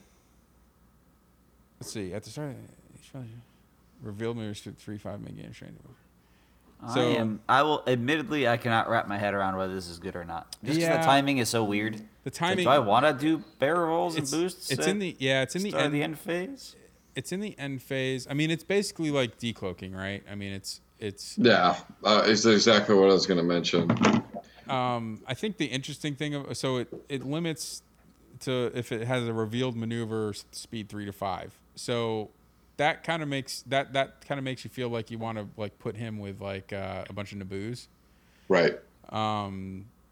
because they just tend to go speed 3 at least because of the ability. So I think, yeah, I mean, But I also don't know that things that went speed 3 to 5 generally end up at range 0 to 1 of this guy. Does that make sense? oh yeah, It's like things that are flying all loopy and fast like, Yes. and this thing's a big fat ass. And yeah, you're right. I feel like if they gave it to me for free, if it cost the same as like Yeah. the 2 skill one, thank you, I guess. Yeah, If I have to pay any points at all, I'm probably not that interested. yeah, I don't. Yeah, I'm not. But hey, yeah, I could be wrong. I'm not banking on this guy too much. He does, you know, you take the strain to do it, which isn't bad because you're doing it in the end phase, which means you can clear it with a blue maneuver in the next phase, on the next round. So that's not that bad. That's not a very bad negative on it. But yeah, I think that 0 to 1 restriction is actually really painful for this. I feel like I'm doing a lot of work here, and I don't feel like I don't know. Yeah. I could be wrong. You're doing all the heavy lifting, Joe. Thank you for Well- pointing that one out. I just feel like I'm gonna try to use this guy, and one of his restrictions will screw me. Yeah, yeah, And I'm like, oh, okay, well, yeah.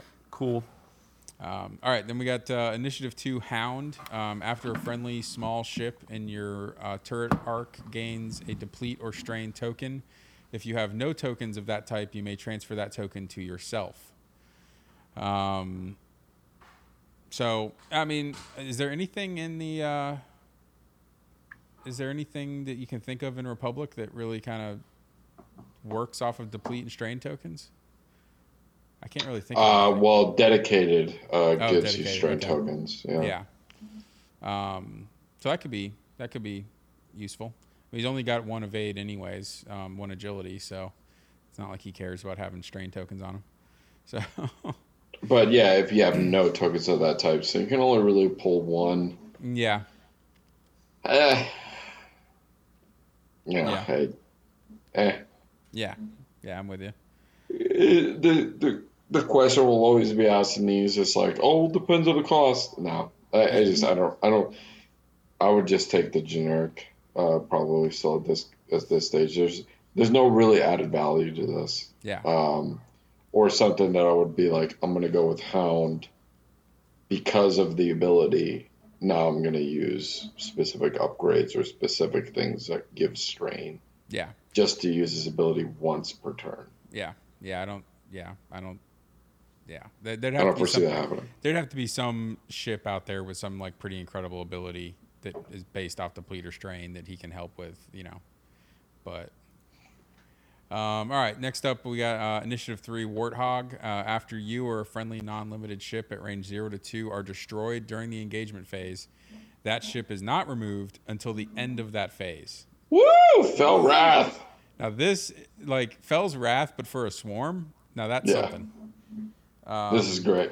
Yeah, This is a great ability. yeah.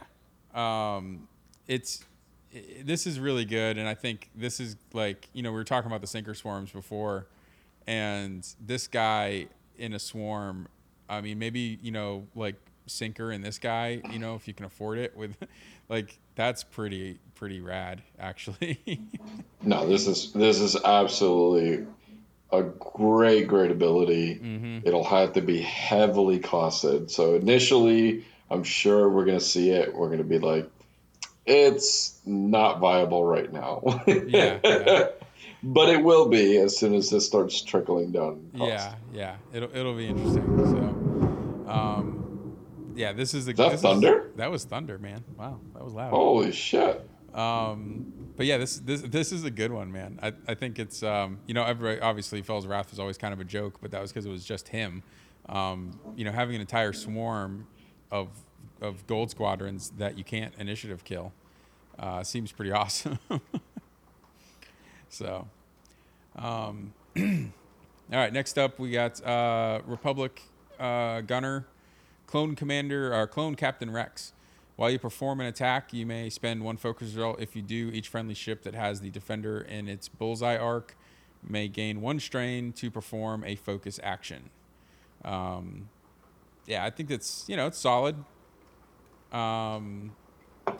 Again, I mean, this could be something that you would put on like a sinker or something else to help with a swarm, to help that swarm out. It's just going to be points dependent, but I think it could be useful at times. Next up, we got crew, Republic Crew 5s. After you perform an attack that missed, if the defender's initiative is equal to or greater than your initiative, place 1 evade or focus token on this card. Before you engage, you may remove 1 token from this card to gain 1 matching token. So yeah, I guess it's just the defender's initiative is equal to or greater. Yeah, so you're just kind of. What was the upgrade in 1.0 that I used with Ezra, where if you missed, you would gain a focus? Yeah, well, it was like any ship within like 0 to or 1 to 2 or whatever that missed a shot gained a focus or something like that. Yeah. Yeah, that was. This is very similar. It is kind of similar to that. Yeah, it's only for you, so you're not helping people out. That's the limitation. Yeah, that's what I was going to talk about. The limitation is just your ship. Yeah. But it's essentially kind of the same thing, but with an evade as well. Yeah, the defender initiative thing is also a little weird. So you kind of have to. You need to be a lower initiative ship in order to get really any use out of this. So yeah, I don't know. I think this card's kind of. This is a bust. Yeah. So, yeah. Suppressive Gunner, which we talked about. This is a gunner slot, so this will be usable in any faction. While you perform an attack, you may spend 1 focus result. If you do, the defender gains a deplete token unless it chooses to suffer 1 damage. I think this is a solid card. This is, I think, and because it's open to other factions, I think you'll see this. This is just a really solid card that's going to help. Especially a lot of the bigger ships out, it's like those kind of high initiative fat ships with gunner slots. This is an option. I think a good defensive option. So when it says you may spend 1 focus result, so if you roll the dice, you get a focus result, you spend it. Yeah.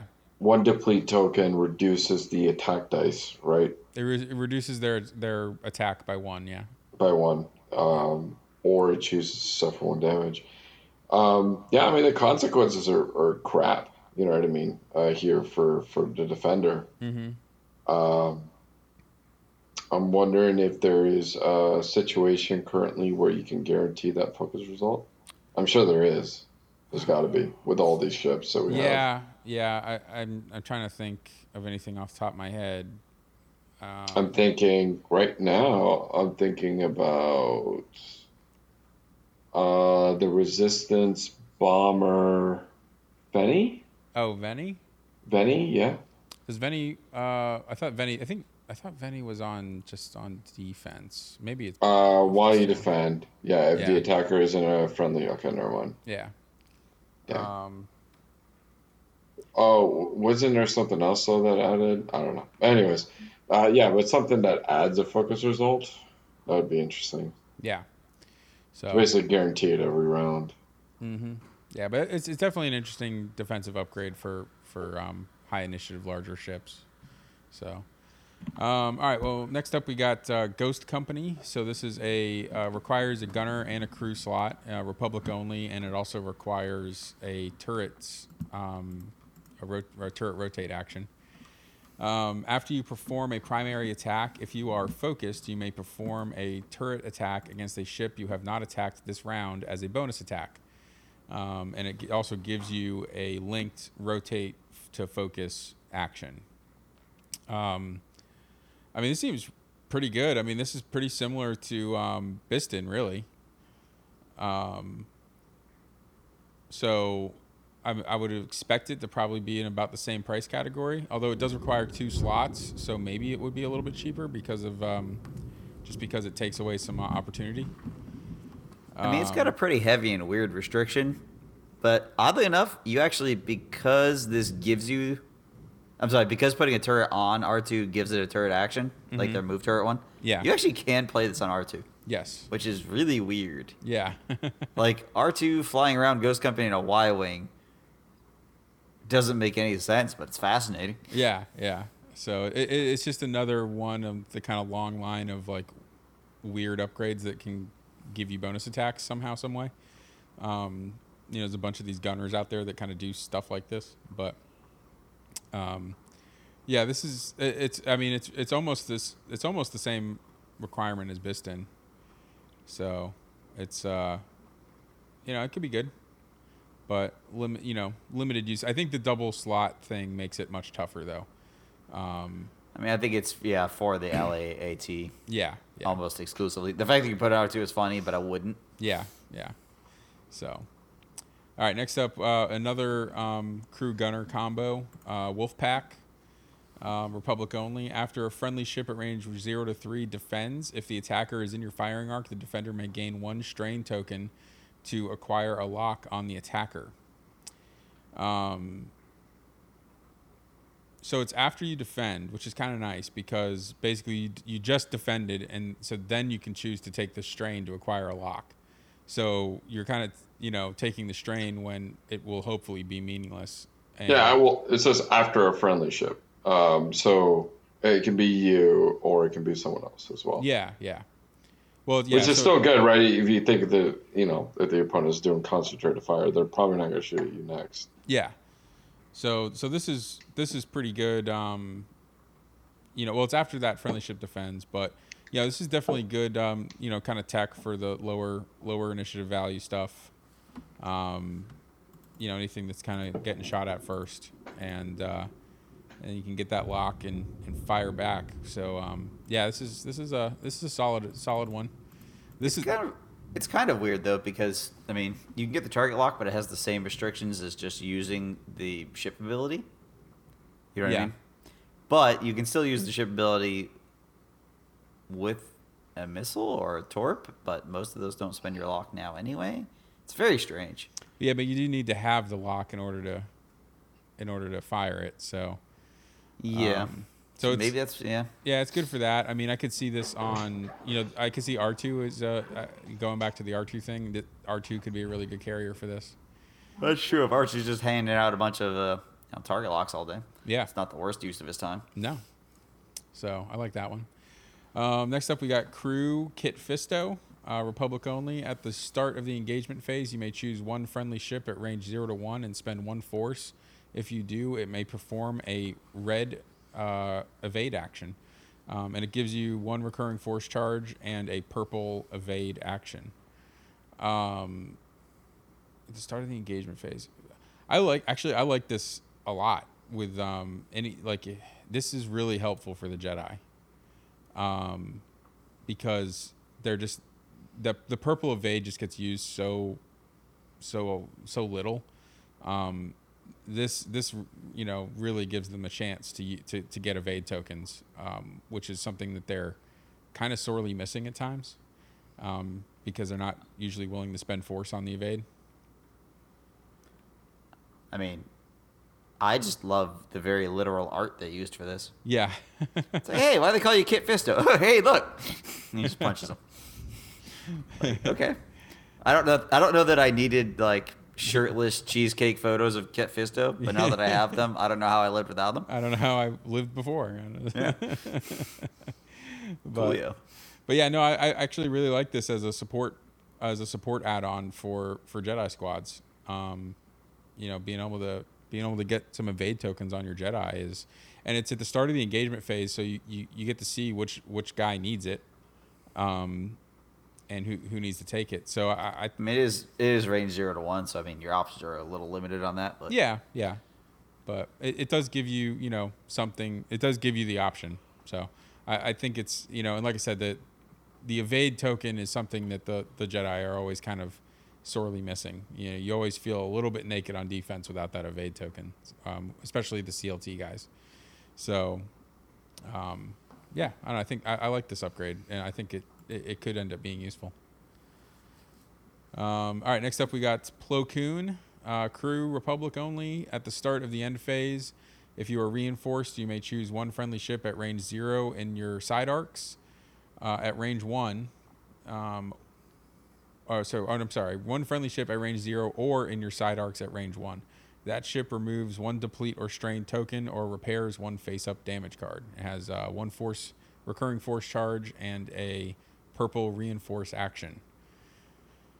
So, I mean, it's an interesting ability, being able to pass out repairs and stuff like that. I get the feeling that this is going to probably end up being more expensive than you're going to want to pay for it. You're probably right about that. I mean, adding purple reinforce isn't nothing, though. I mean, No. I don't have an immediate idea what I want to do with that, but it feels like I'm happy that that's a thing that exists. Yeah. So, yeah, it's interesting. I just feel like because it's a force charge card, you know it's going to be probably in double digits. 10. I think what is the cheapest card that gives you basically forces? Fifth Brother Gunner. No, Seventh Sister. Fifth Brother Gunner is up to like 12 points now. That was it. Yeah, I think Seventh Sister is 9. And I think that's the cheapest one that I can think of that gives you a force point. So, so I got to imagine it's going to be in that, at least that much, if not more. And I don't know if this ability is super worth it for that, but we'll see. All right, next up we got Republic only crew Isla Secura. While an enemy ship in your bullseye arc performs an attack, if the defender is friendly and at range 0 to 2, the defender may change one blank result to a focus result. It comes with one recurring force charge and a focus linked to a purple coordinate action. Yeah, I think I don't know. I don't know. What do you think about this one, Carlos? Did we lose Carlos? Joe, you got any thoughts on this one? Hey, sorry guys. Looks like I was muted. I'm having to, unfortunately, I can't pull up the article. What kind of upgrade is it? What was that? What kind of upgrade? Oh, it's a crew upgrade, Isla Secura. And it says, while an enemy ship in your bullseye arc performs an attack, if the defender is friendly and at range 0 to 2, the defender may change one blank result to a focus result. Okay.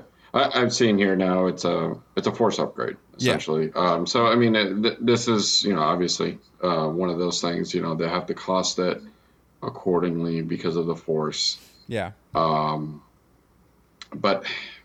I mean, well, it's a crew, so I mean, essentially they still have to be careful about it. Yeah, I mean, it's kind of tough because it requires the ship to get a bullseye arc, and it's a crew slot, which means it's going on. It's not going on a Jedi. It's not going on something that gets bullseyes easily. So it's going to be kind of tough to pull off, but it is definitely pretty solid to be able to turn a blank to a focus on defense, and could be something really useful as support for Jedi again. Yeah. But, did you see here? Am I reading this right? It also adds to the action bar. Yeah, it adds a focus. Yeah, it adds a focus linked to a purple coordinate. Well, coordinate also very powerful. Mm-hmm. So essentially, I would use this for those two things. Yeah, rather than the actual ship ability. That just. It's a bonus. Oh, yeah. Especially since you don't have to spend a force token to get it. Yeah. Yeah, I think you just being able to do that purple coordinate and not lose your own ship's action. So, like, you get that focus into that purple coordinate. That's a really great support thing. So, no, this is a great card because if its price is going to be priced based on the action economy, is going to be priced based on the force, and if they don't consider the ability too much into the pricing, then that's a bonus. But basically, you get the ability for free. Yeah. So, all right, on to the last thing here is Republic crew Yoda. After finally we get Yoda in the game, it's been a long time. I I just couldn't believe Yoda wasn't in the game at some point between 1.0 and 2.0. After another friendly ship at range 0 to 2 fully executes a purple maneuver or performs a purple action, you may spend 1 force. If you do, that ship recovers 1 force. This is 2 recurring force charges, and it also gives you a purple coordinate action.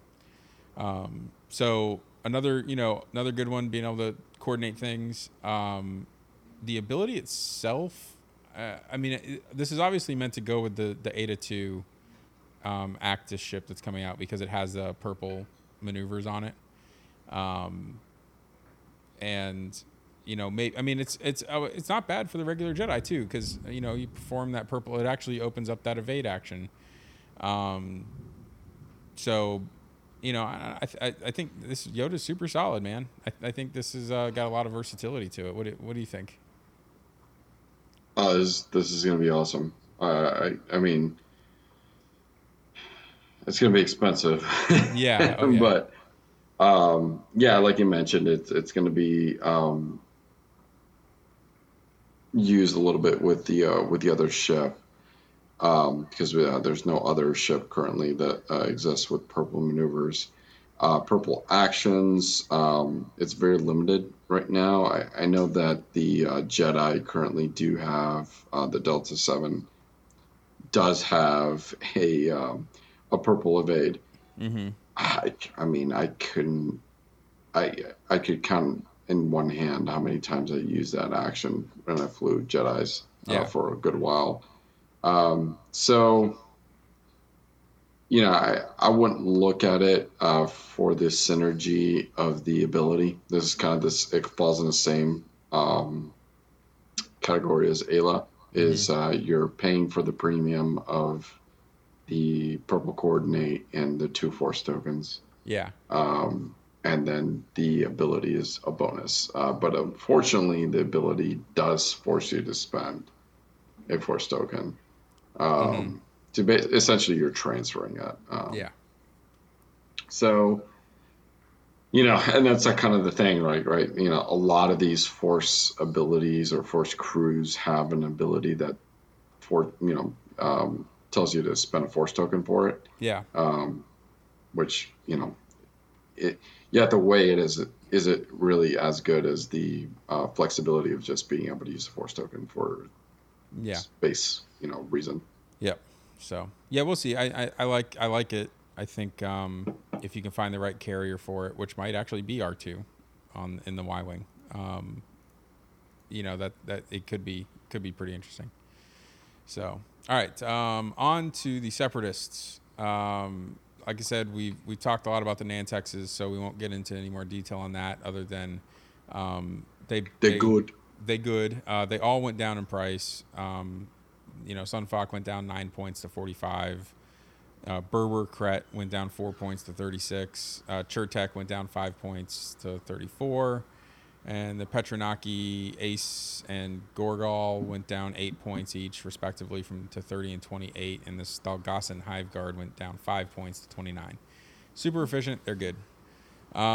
Sith Infiltrator, Order 60 or O66, went down a couple points down to 49. That's a fun little ship. I think I've seen it around a little bit. It'll it's a nice little point decrease for it, so it might get some more play.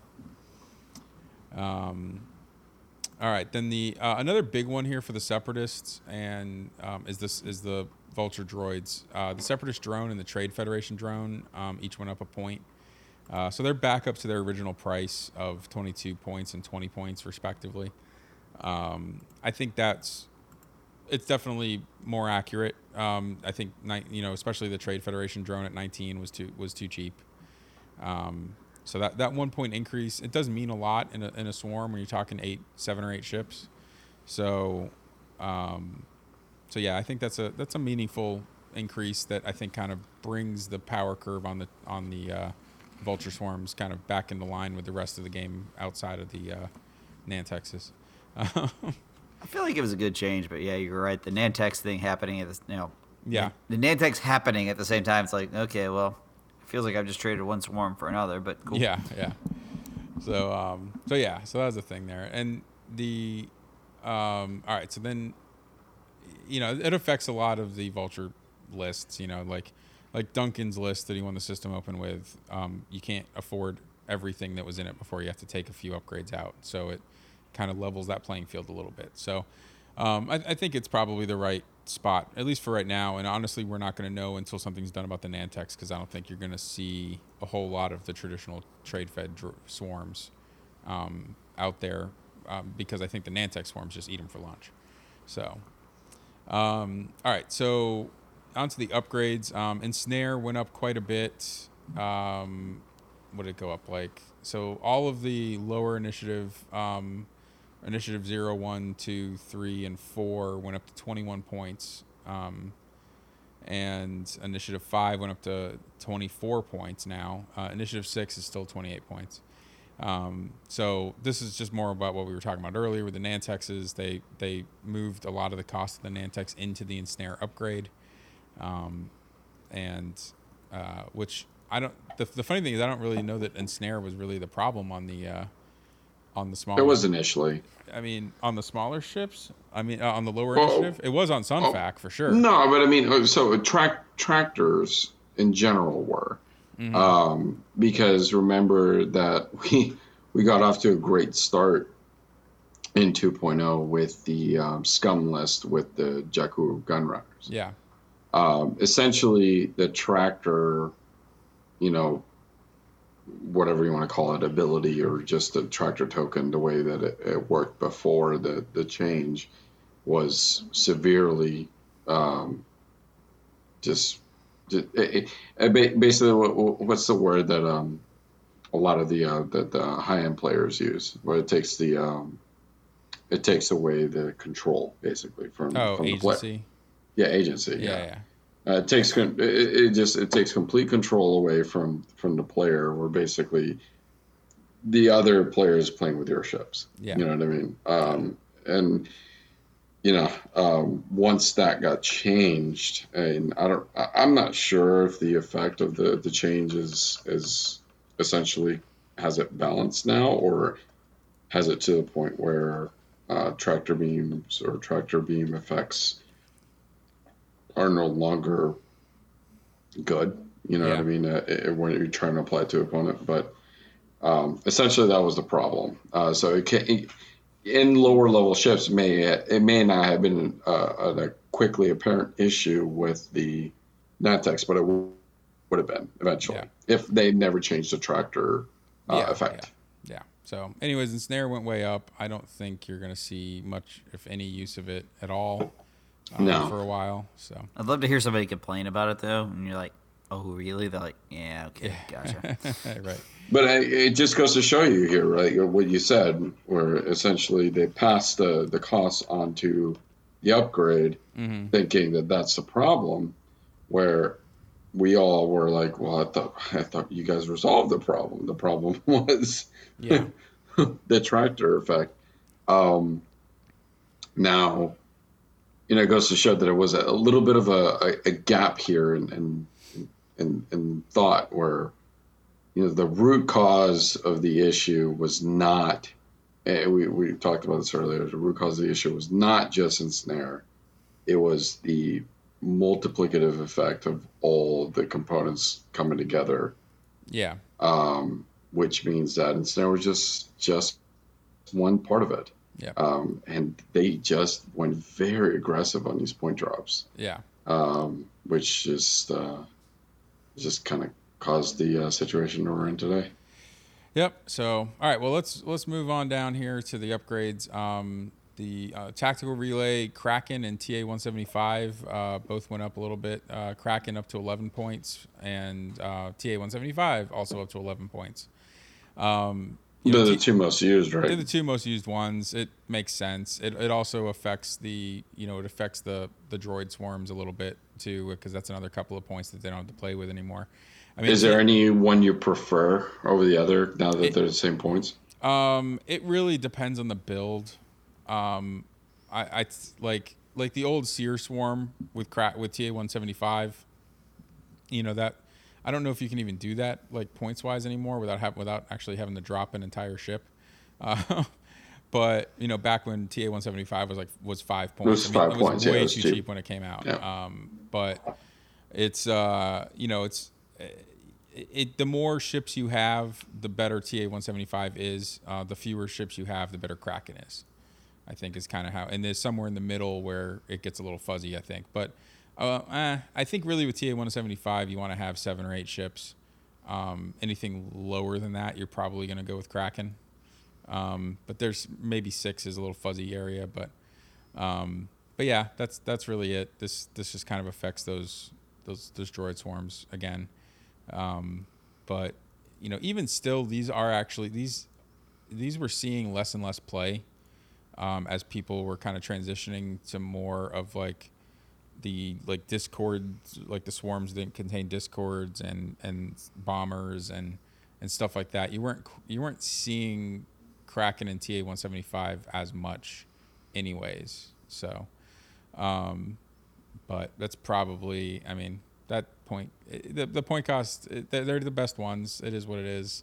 We'll see if, I wouldn't be surprised if they end up coming back down a little bit later on in a later points update because they just don't get used. But, we'll see. All right. Dark One probe droids went down 1 point to 5. So, I mean, these were already pretty good, and these are already getting a pretty good amount of use. I'm not really sure why you dropped these down a point. I don't know. What do you guys think? I think they're great little payload. I mean, I went against them and just getting the jump on the target locks and also extending the range of the jam. Like it's good little payload. Yeah, and it's really weird. I mean, especially with this points update coming out just recently, and then they're just about to drop the HMP gunships, which we're going to talk about here in a second, which have this built-in ability that this built-in target locking ability. And so these Dark One probe droids paired with those HMP gunships is going to be pretty nasty. Just being able to get those locks at long range to set up the HMP's ability. So they'll be good for one season until they get bumped up in points. Yeah, something like that. So, I mean, sometimes you have to wonder if sometimes design just falls in love with one of their designs and wishes people would play it more. yeah. I totally I mean, there could really be hey, this was a pet project of mine. I thought I did a really good job making this cool and thematic, and no one likes it. I'm going to keep the points going down until someone does. Yeah. I mean, and I don't fault them for that. I like the idea of cool things being played more often. Yeah. So, could just be that. Yep. So we'll see. But all right. Well, that's it for the points changes for Separatists. We'll move on to the HMP article that just came out. So the HMP gunship. What's that? Do we want to do that one tonight? That's a lot of. We're just gonna wrap it up here real quick. We'll finish it up. Okay. All right. So the You're recording, right? I just yeah, wanna make yes, sure. yes, we are recording. So the Bactoid drone is Initiative 1. So the ship itself, the chassis itself has a 2-die 180-degree front arc. It has 1 agility, 5 hull, and 3 shields. It's got a calculate action, a target lock action, a red barrel roll, and a reload linked into a red calculate action. And then the ship ability. That sucks. Yeah, the dials. Oh, I mean, it's like all the other drones, but No, it's so bad. so the ability, however, networked aim, is you cannot spend your locks to reroll attack dice. While you perform an attack, you may reroll a number of attack dice up to the number of friendly locks on the defender. So that's where those Dark One probe droids come into play. Like if you can get a bunch of early locks out onto some ships, these guys are just going to be double modded all game. Which is Well, until that ship dies. well, yeah, but you know what I mean. Like they're gonna have double mods for kind of the majority of the game pretty easily.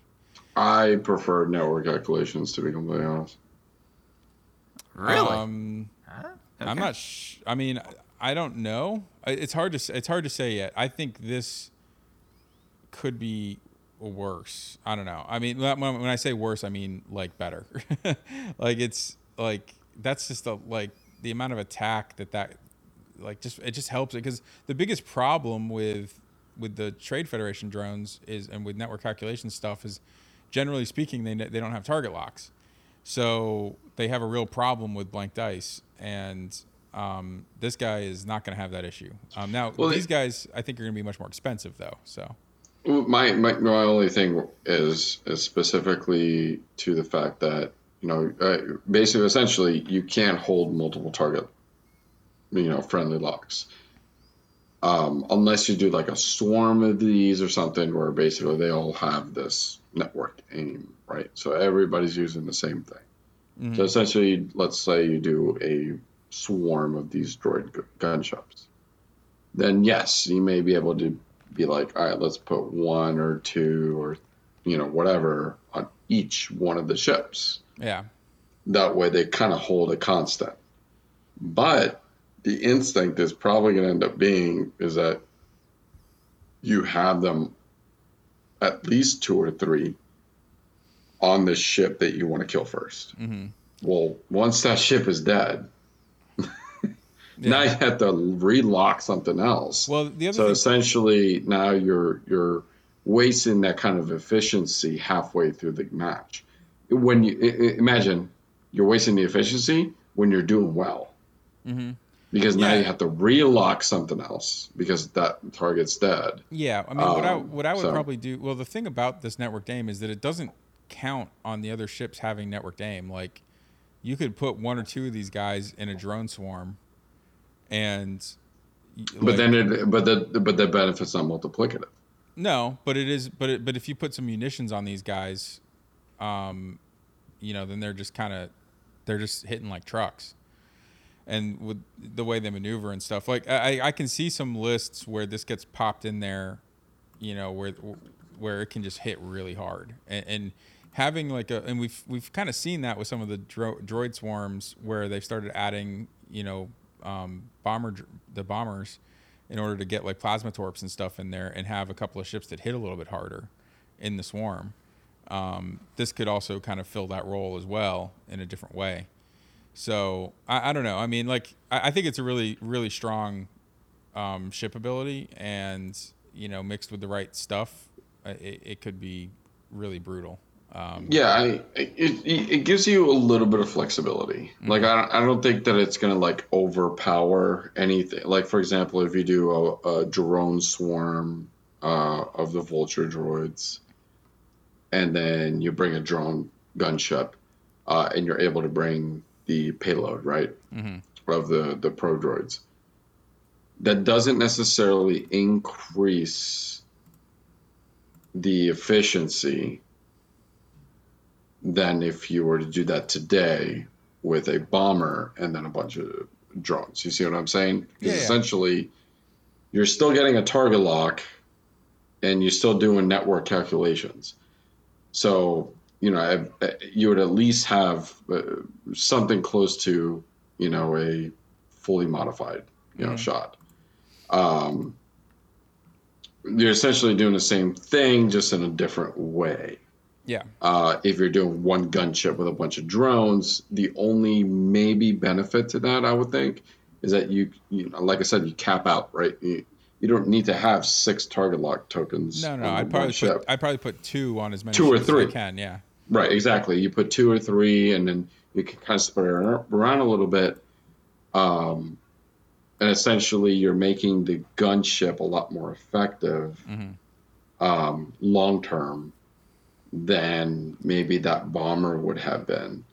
But then it would be a math problem, right? That I couldn't even imagine how to start, which is essentially is network calculation still comes into play with the bomber, but not so much with the gunship. Where the target locks go, some disappear, some don't. So essentially, there's a lot of math involved, and I feel like it's kind of a wash. Where essentially the gunship is cheaper in that kind of play mm-hmm. than a bomber would be in the same exact scenario, then the gunship is better. But the gunship is also I think it has more hull, and it has, 3 shields? It's got the same amount of hull but 3 shields. But 3 compared to a shields, Bomber, so it's going to be more expensive. Mm-hmm. Yeah. Essentially. No, and it's got the arc, which is great, the 180 degree arc. So I feel like the price point is not going to make it to the point where like that ability is going to be like, wow, oh my God, this is like, this is much better than a bomber because of these, if nothing, specifically this reason. Yeah, if nothing else, at a bare minimum, it basically just has fire control system built in, right? Which is nice to have. So. All right, so next up there's a 3 skill and generic, and then after that we got DGS 286. Before you, he's also pilot skill 3 or initiative 3. Before you engage, you may choose another friendly ship at range 0 to 1. That ship transfers 1 calculate token to you. So that's kind of like a network calculations for this one guy. So he might work. He might be better in a network calculation swarm, but all right. Kaylani. So this is we got a new separatist tactical relay. After an enemy ship executes a maneuver, if it is in the bullseye arc of a friendly ship at range 0 to 3, you may spend 1 charge. If you do, that friendly ship acquires a lock on that enemy ship, then gains 1 stress token. It's got 3 triple recurring charges, so it can this thing can recharge all 3 of its charges every turn, and it adds a calculate action. So yeah, I mean, it's just free target locks like crazy. I mean, this is really good. I think it's probably. I think this is going to be up there in cost with Kraken and TA-175.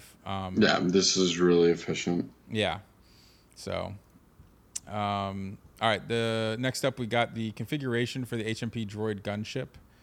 Repulsor lift stabilizers. It's double-sided. Starts off inactive. So on setup, equip the side face up. Reduce the difficulty of your straight maneuvers. After you fully execute a maneuver, you may flip this card.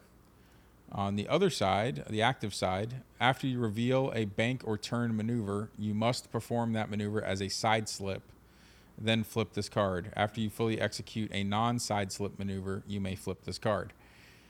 So a side slip is you take the template and you put it on the center hash, so like a barrel roll, and you then, it's basically like doing a barrel roll, but you can only use the center hash marks, and you also have to go like inside of your firing arc, so you can't go like backwards like you would with like an Echo decloak. At least that's if I understood the way they were explaining it in here correctly. So basically every other turn you can do this kind of sideways maneuver if you like, which. It's a very strange maneuvering flying pattern. So this is going to be one of those, anybody who gets used to flying these or really good at flying these could be pretty deadly with them, I think. That's a pretty wild variance in places you can end up. Yeah. Oh yeah, for sure. So it's it's really weird, and it's gonna be interesting to see how that kind of plays out, and like how hard it is to use or easy, and there's a lot it's because it's every other turn, you can't just constantly use it. That kind of puts an interesting limit on it. So it'll be interesting to see how that plays out, but I think it's a pretty neat ability. So. All right, next up, we've got the multi-missile pods, which uses 2 missile slots. It's an attack, requires either a calculate or a target lock. It has 2 dice, 180-degree arc, range 1 to 2 with the little missile icon, and you get 5 charges. So you spend 1 charge. If the defender is in your front arc, you may spend 1 charge to roll 1 additional attack die. If the defender is in your bullseye arc, you may spend up to 2 charges to roll that many additional attack dice instead. So you can get up to a 4-die attack with this if you can actually bullseye something. And then, so you 2 out of the vary side of the 180, the 45 degrees on either side of the 180. 3 die on the in the regular front arc, or 4 die in the bullseye, if you choose to spend all those charges for that. So, I don't know. This is kind of interesting. I mean, this can be used in other factions as well. It's not restricted. It's the double missile slot, so it can be used on all the ships that might possibly use barrage rockets or stuff like that. I don't know that it's going to replace barrage rockets unless it's just way cheaper. So, I don't know. All right, next up, Initiative 1. I like how you don't know, and you're assuming we don't know, but you're right. So yeah, yeah, exactly. It's like you assumed correctly, sir. You assumed. I don't know. Yeah, I don't know. A lot of words. You used a lot of words there. I use a lot of words, yeah. So, all right. Well, Initiative 1, DGS 047. After you perform an attack, if the defender is in your front arc, you may acquire a lock on it. Then, if the defender is in your bullseye arc, it gains 1 strain token. I hate this card. Yeah. See, I don't think it's good because it's after you perform an attack. Yeah. So it's like, cool. You know what I really want to target lock is after I already done shot at a guy. Yeah. You know what I mean? And it's like, and I got to line up a bullseye and give him a strain. Yeah. And like somebody else might shoot at him after that, except I'm Initiative 1. So I mean, I think I hate this guy. Yeah. I mean, if you're throwing him in with a bunch of other Initiative 1s, it could be okay to hand out the strain. It seems like that same thing we were talking about, that LAAT. It's like, it feels like you put a lot of restrictions, and I don't feel like I'm getting that much. Yeah. So, all right. Next up is a double cannon slot, synced laser cannons. This is a 3 attack dice out of the front arc, range 2 to 3. Attack. If you are calculating, the defender does not apply the range bonus. I mean, this is going to be a really, really good upgrade on the HMP itself.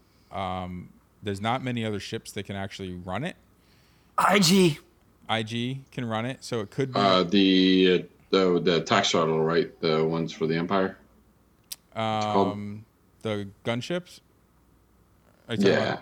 They actually don't have 2 cannons. The Alpha class. Yeah. They don't. No. I thought they had a configuration. They have a configuration that gives them 1. Oh. So they have the sensor. And they also wouldn't be calculating, so I'm not sure they'd care. Yeah, they wouldn't be Oh, calculating. you're right. Okay. But Iggy's calculate and fire cannons. Yes. So it could be a all of the above. Could be a solid Yep. upgrade for the Iggy's. Technically you can run it on a B-wing, but you can't calculate, so I don't know why you would. So unless you have some sort of weird way to get calculates, but I think Interesting. I think I'm going to do things weird ways. I'm going to do it for more than I calculate. Yeah, right. I I'm mean, I going to do guess, it for at least a $20 bill. but no, I think this is going to be like this cannon is. I mean, it obviously can be used other places, but it is really designed for this HMP. This thing is going to be like brutally good, I think, on the HMPs, depending on cost, but because they're already probably going to be a little bit more expensive. I don't know, man. I would not count out the IGs. I wouldn't count That's them. why that's why I'm excited. No, it's definitely not a bad, because like a lot of times with the IGs, you're just looking to especially if you're running B, right? Like you're gonna throw Right. another. No, you run Yeah. B. Yeah. They haven't you run B. had a cannon I wanted to play in that build. Yeah. I want it to be sub 5 points, so it's not even kind of competing with heavy laser cannon. Yep. But I still think I already like it better. Yeah. So yeah, this is definitely a possibility on the Iggy's. It's a solid cannon on certain ships. So I think it has limited range of use, but the ships that it does work on, it really works on. So.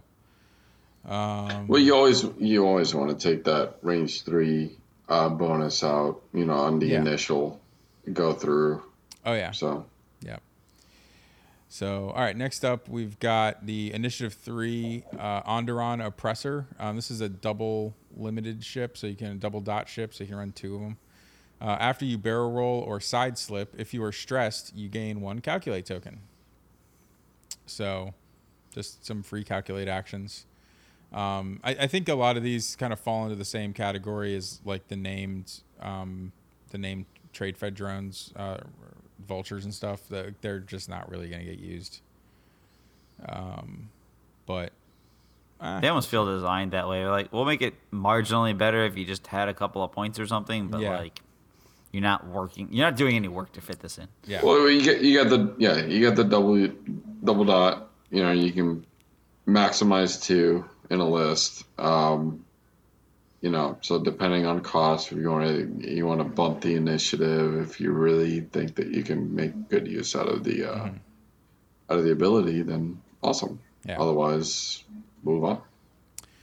All right, next up, we got the Initiative 2 Geonosian prototype, also a double dot. While you perform a missile or cannon attack, you may remove 1 tractor token from the defender to reroll up to 2 attack dice.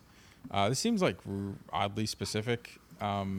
Like, you kind of have to run like Nantex is within snare or something to like for all of rerolling attack dice with specific attacks on a ship that target locks things and like has a built-in. I am just lost. Yeah, this one's not good. No, I don't think so.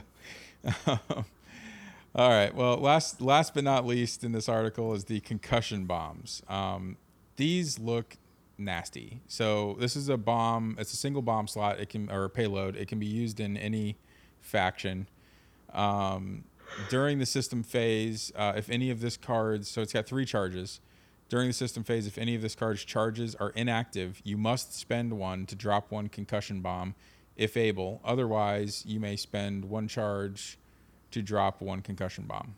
So basically, as soon as you kind of fire off the first one of these or drop the first one, you have to continue dropping them until they're gone, which is kind of interesting. So it's a little weird because, like, you know, you don't want to end up in a situation where you're accidentally bombing yourself and you can't stop. But so you got to be careful of that. But anyways, that's just kind of how it goes off. The actual bomb, what it does is when the device detonates, each ship and remote at range 0 to 1 is dealt a face down damage card, so through shields. Then each ship at range 0 to 1 must expose a damage card unless it gains a strain token. So that's a nasty bomb. I don't know about what you guys think, but I think that is a pretty disgusting bomb. Oh, that's pretty bad. Yeah. I mean, the no dice on it is pretty darn happy. Yeah. It's almost a proton bomb, except you have a little bit of a choice. But remember, this choice comes right before the engagement phase. So taking a strain token is almost as dangerous as taking the card face up. Yeah. Because you're just about to get walloped by something with a proton torpedo or something. You know what I mean? Yeah. And the other thing too is this is incredibly punishing to certain ships.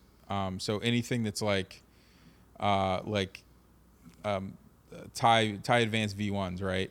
That only have 2 hull. The fact that you can just blow one of these off the board with 2 bomb drops is it's back to the proton bomb era where basically you could kill Corrin on 2 proton bombs without him ever shooting. Yeah. So this is it's really good, and the fact that it's not limited to the faction or anything, anything that drops bombs, this is everybody's gonna be looking at this, and again, points dependent, but anybody who is gonna take a proton bomb might be taking this instead. So I don't know. I just. And depend, like I said, it's matchup dependent, but this thing can just be really brutal against certain ships. Well, we made the comparison, right? So a proton bomb is 5 points. Is this weaker or better than a proton bomb? Well, I mean, you get 3 of them now, so instead of 2. Now you do have to drop them in succession, which means you can't. Once you decide to start dropping them, it's going to become a lot more obvious where they're going to end up from that point on. But yeah, so I mean, I think because of that, it may actually end up maybe right around the same price, if not maybe a little bit cheaper even. But I think I don't know. If you can get it to hit, it's nasty. because you don't want to flip the card. I mean, you're probably generally speaking, unless you're probably going to take that strain token. Most people are probably going to take the strain token, I would think, unless you just got a crap ton of hull and you don't care. Yeah, you're probably going to take the strain token. Yeah. So, but yeah, I don't know. I think it's. And the proton bomb in 2.0 is suffer crit damage, which still actually does go to shields, right? Yeah. The proton bomb in 2.0. So it doesn't go under shields. So it most likely will be much more expensive than their current proton bombs.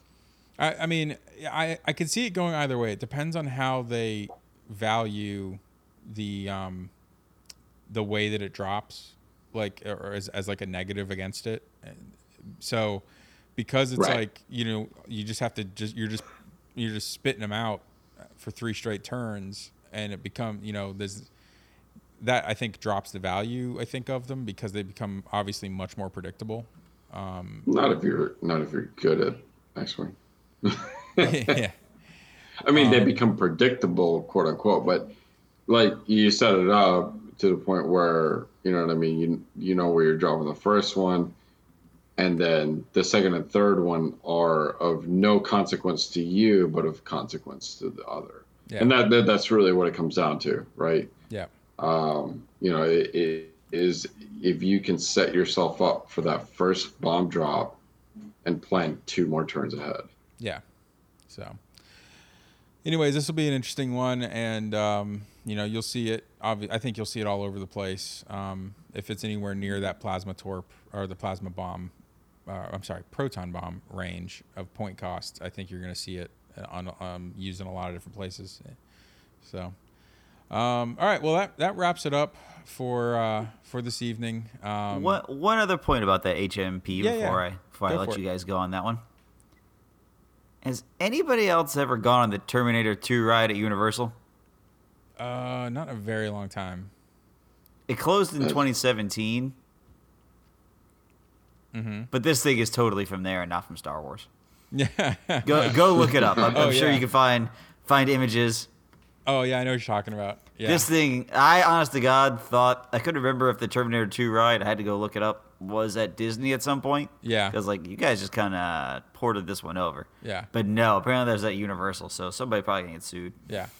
Yeah, no, this ship was from the Clone Wars cartoon. It showed up a fair bit in the Clone Wars cartoon. I think probably right about the time that Terminator ride got closed down. Yeah. They were probably out of work, and they were like, well, I guess I'll just go to this other animated thing. So, yeah, it does look a lot like those. But all right, well, we got anything any final thoughts or shout outs anybody wants to make this evening? The only one I have is that I see that the Lima Open 2020 is now being done online. Oh yeah. Just like everything else is being done here. So I'm not sure if obviously we remember, but for our listeners that we helped out a little bit with the Buenos Aires Open last year. Mm-hmm. So this is the next South American tournament that was planned from the success of that first one in Buenos Aires. Fortunately, with COVID, that took a hit. So they are still running an event virtually on Tabletop Simulator, just like we're doing.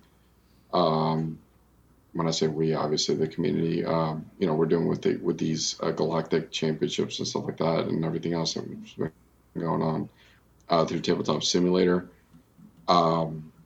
And the registration actually will be donations. So the registration fees will be going to supporting COVID-19 patients in Peru.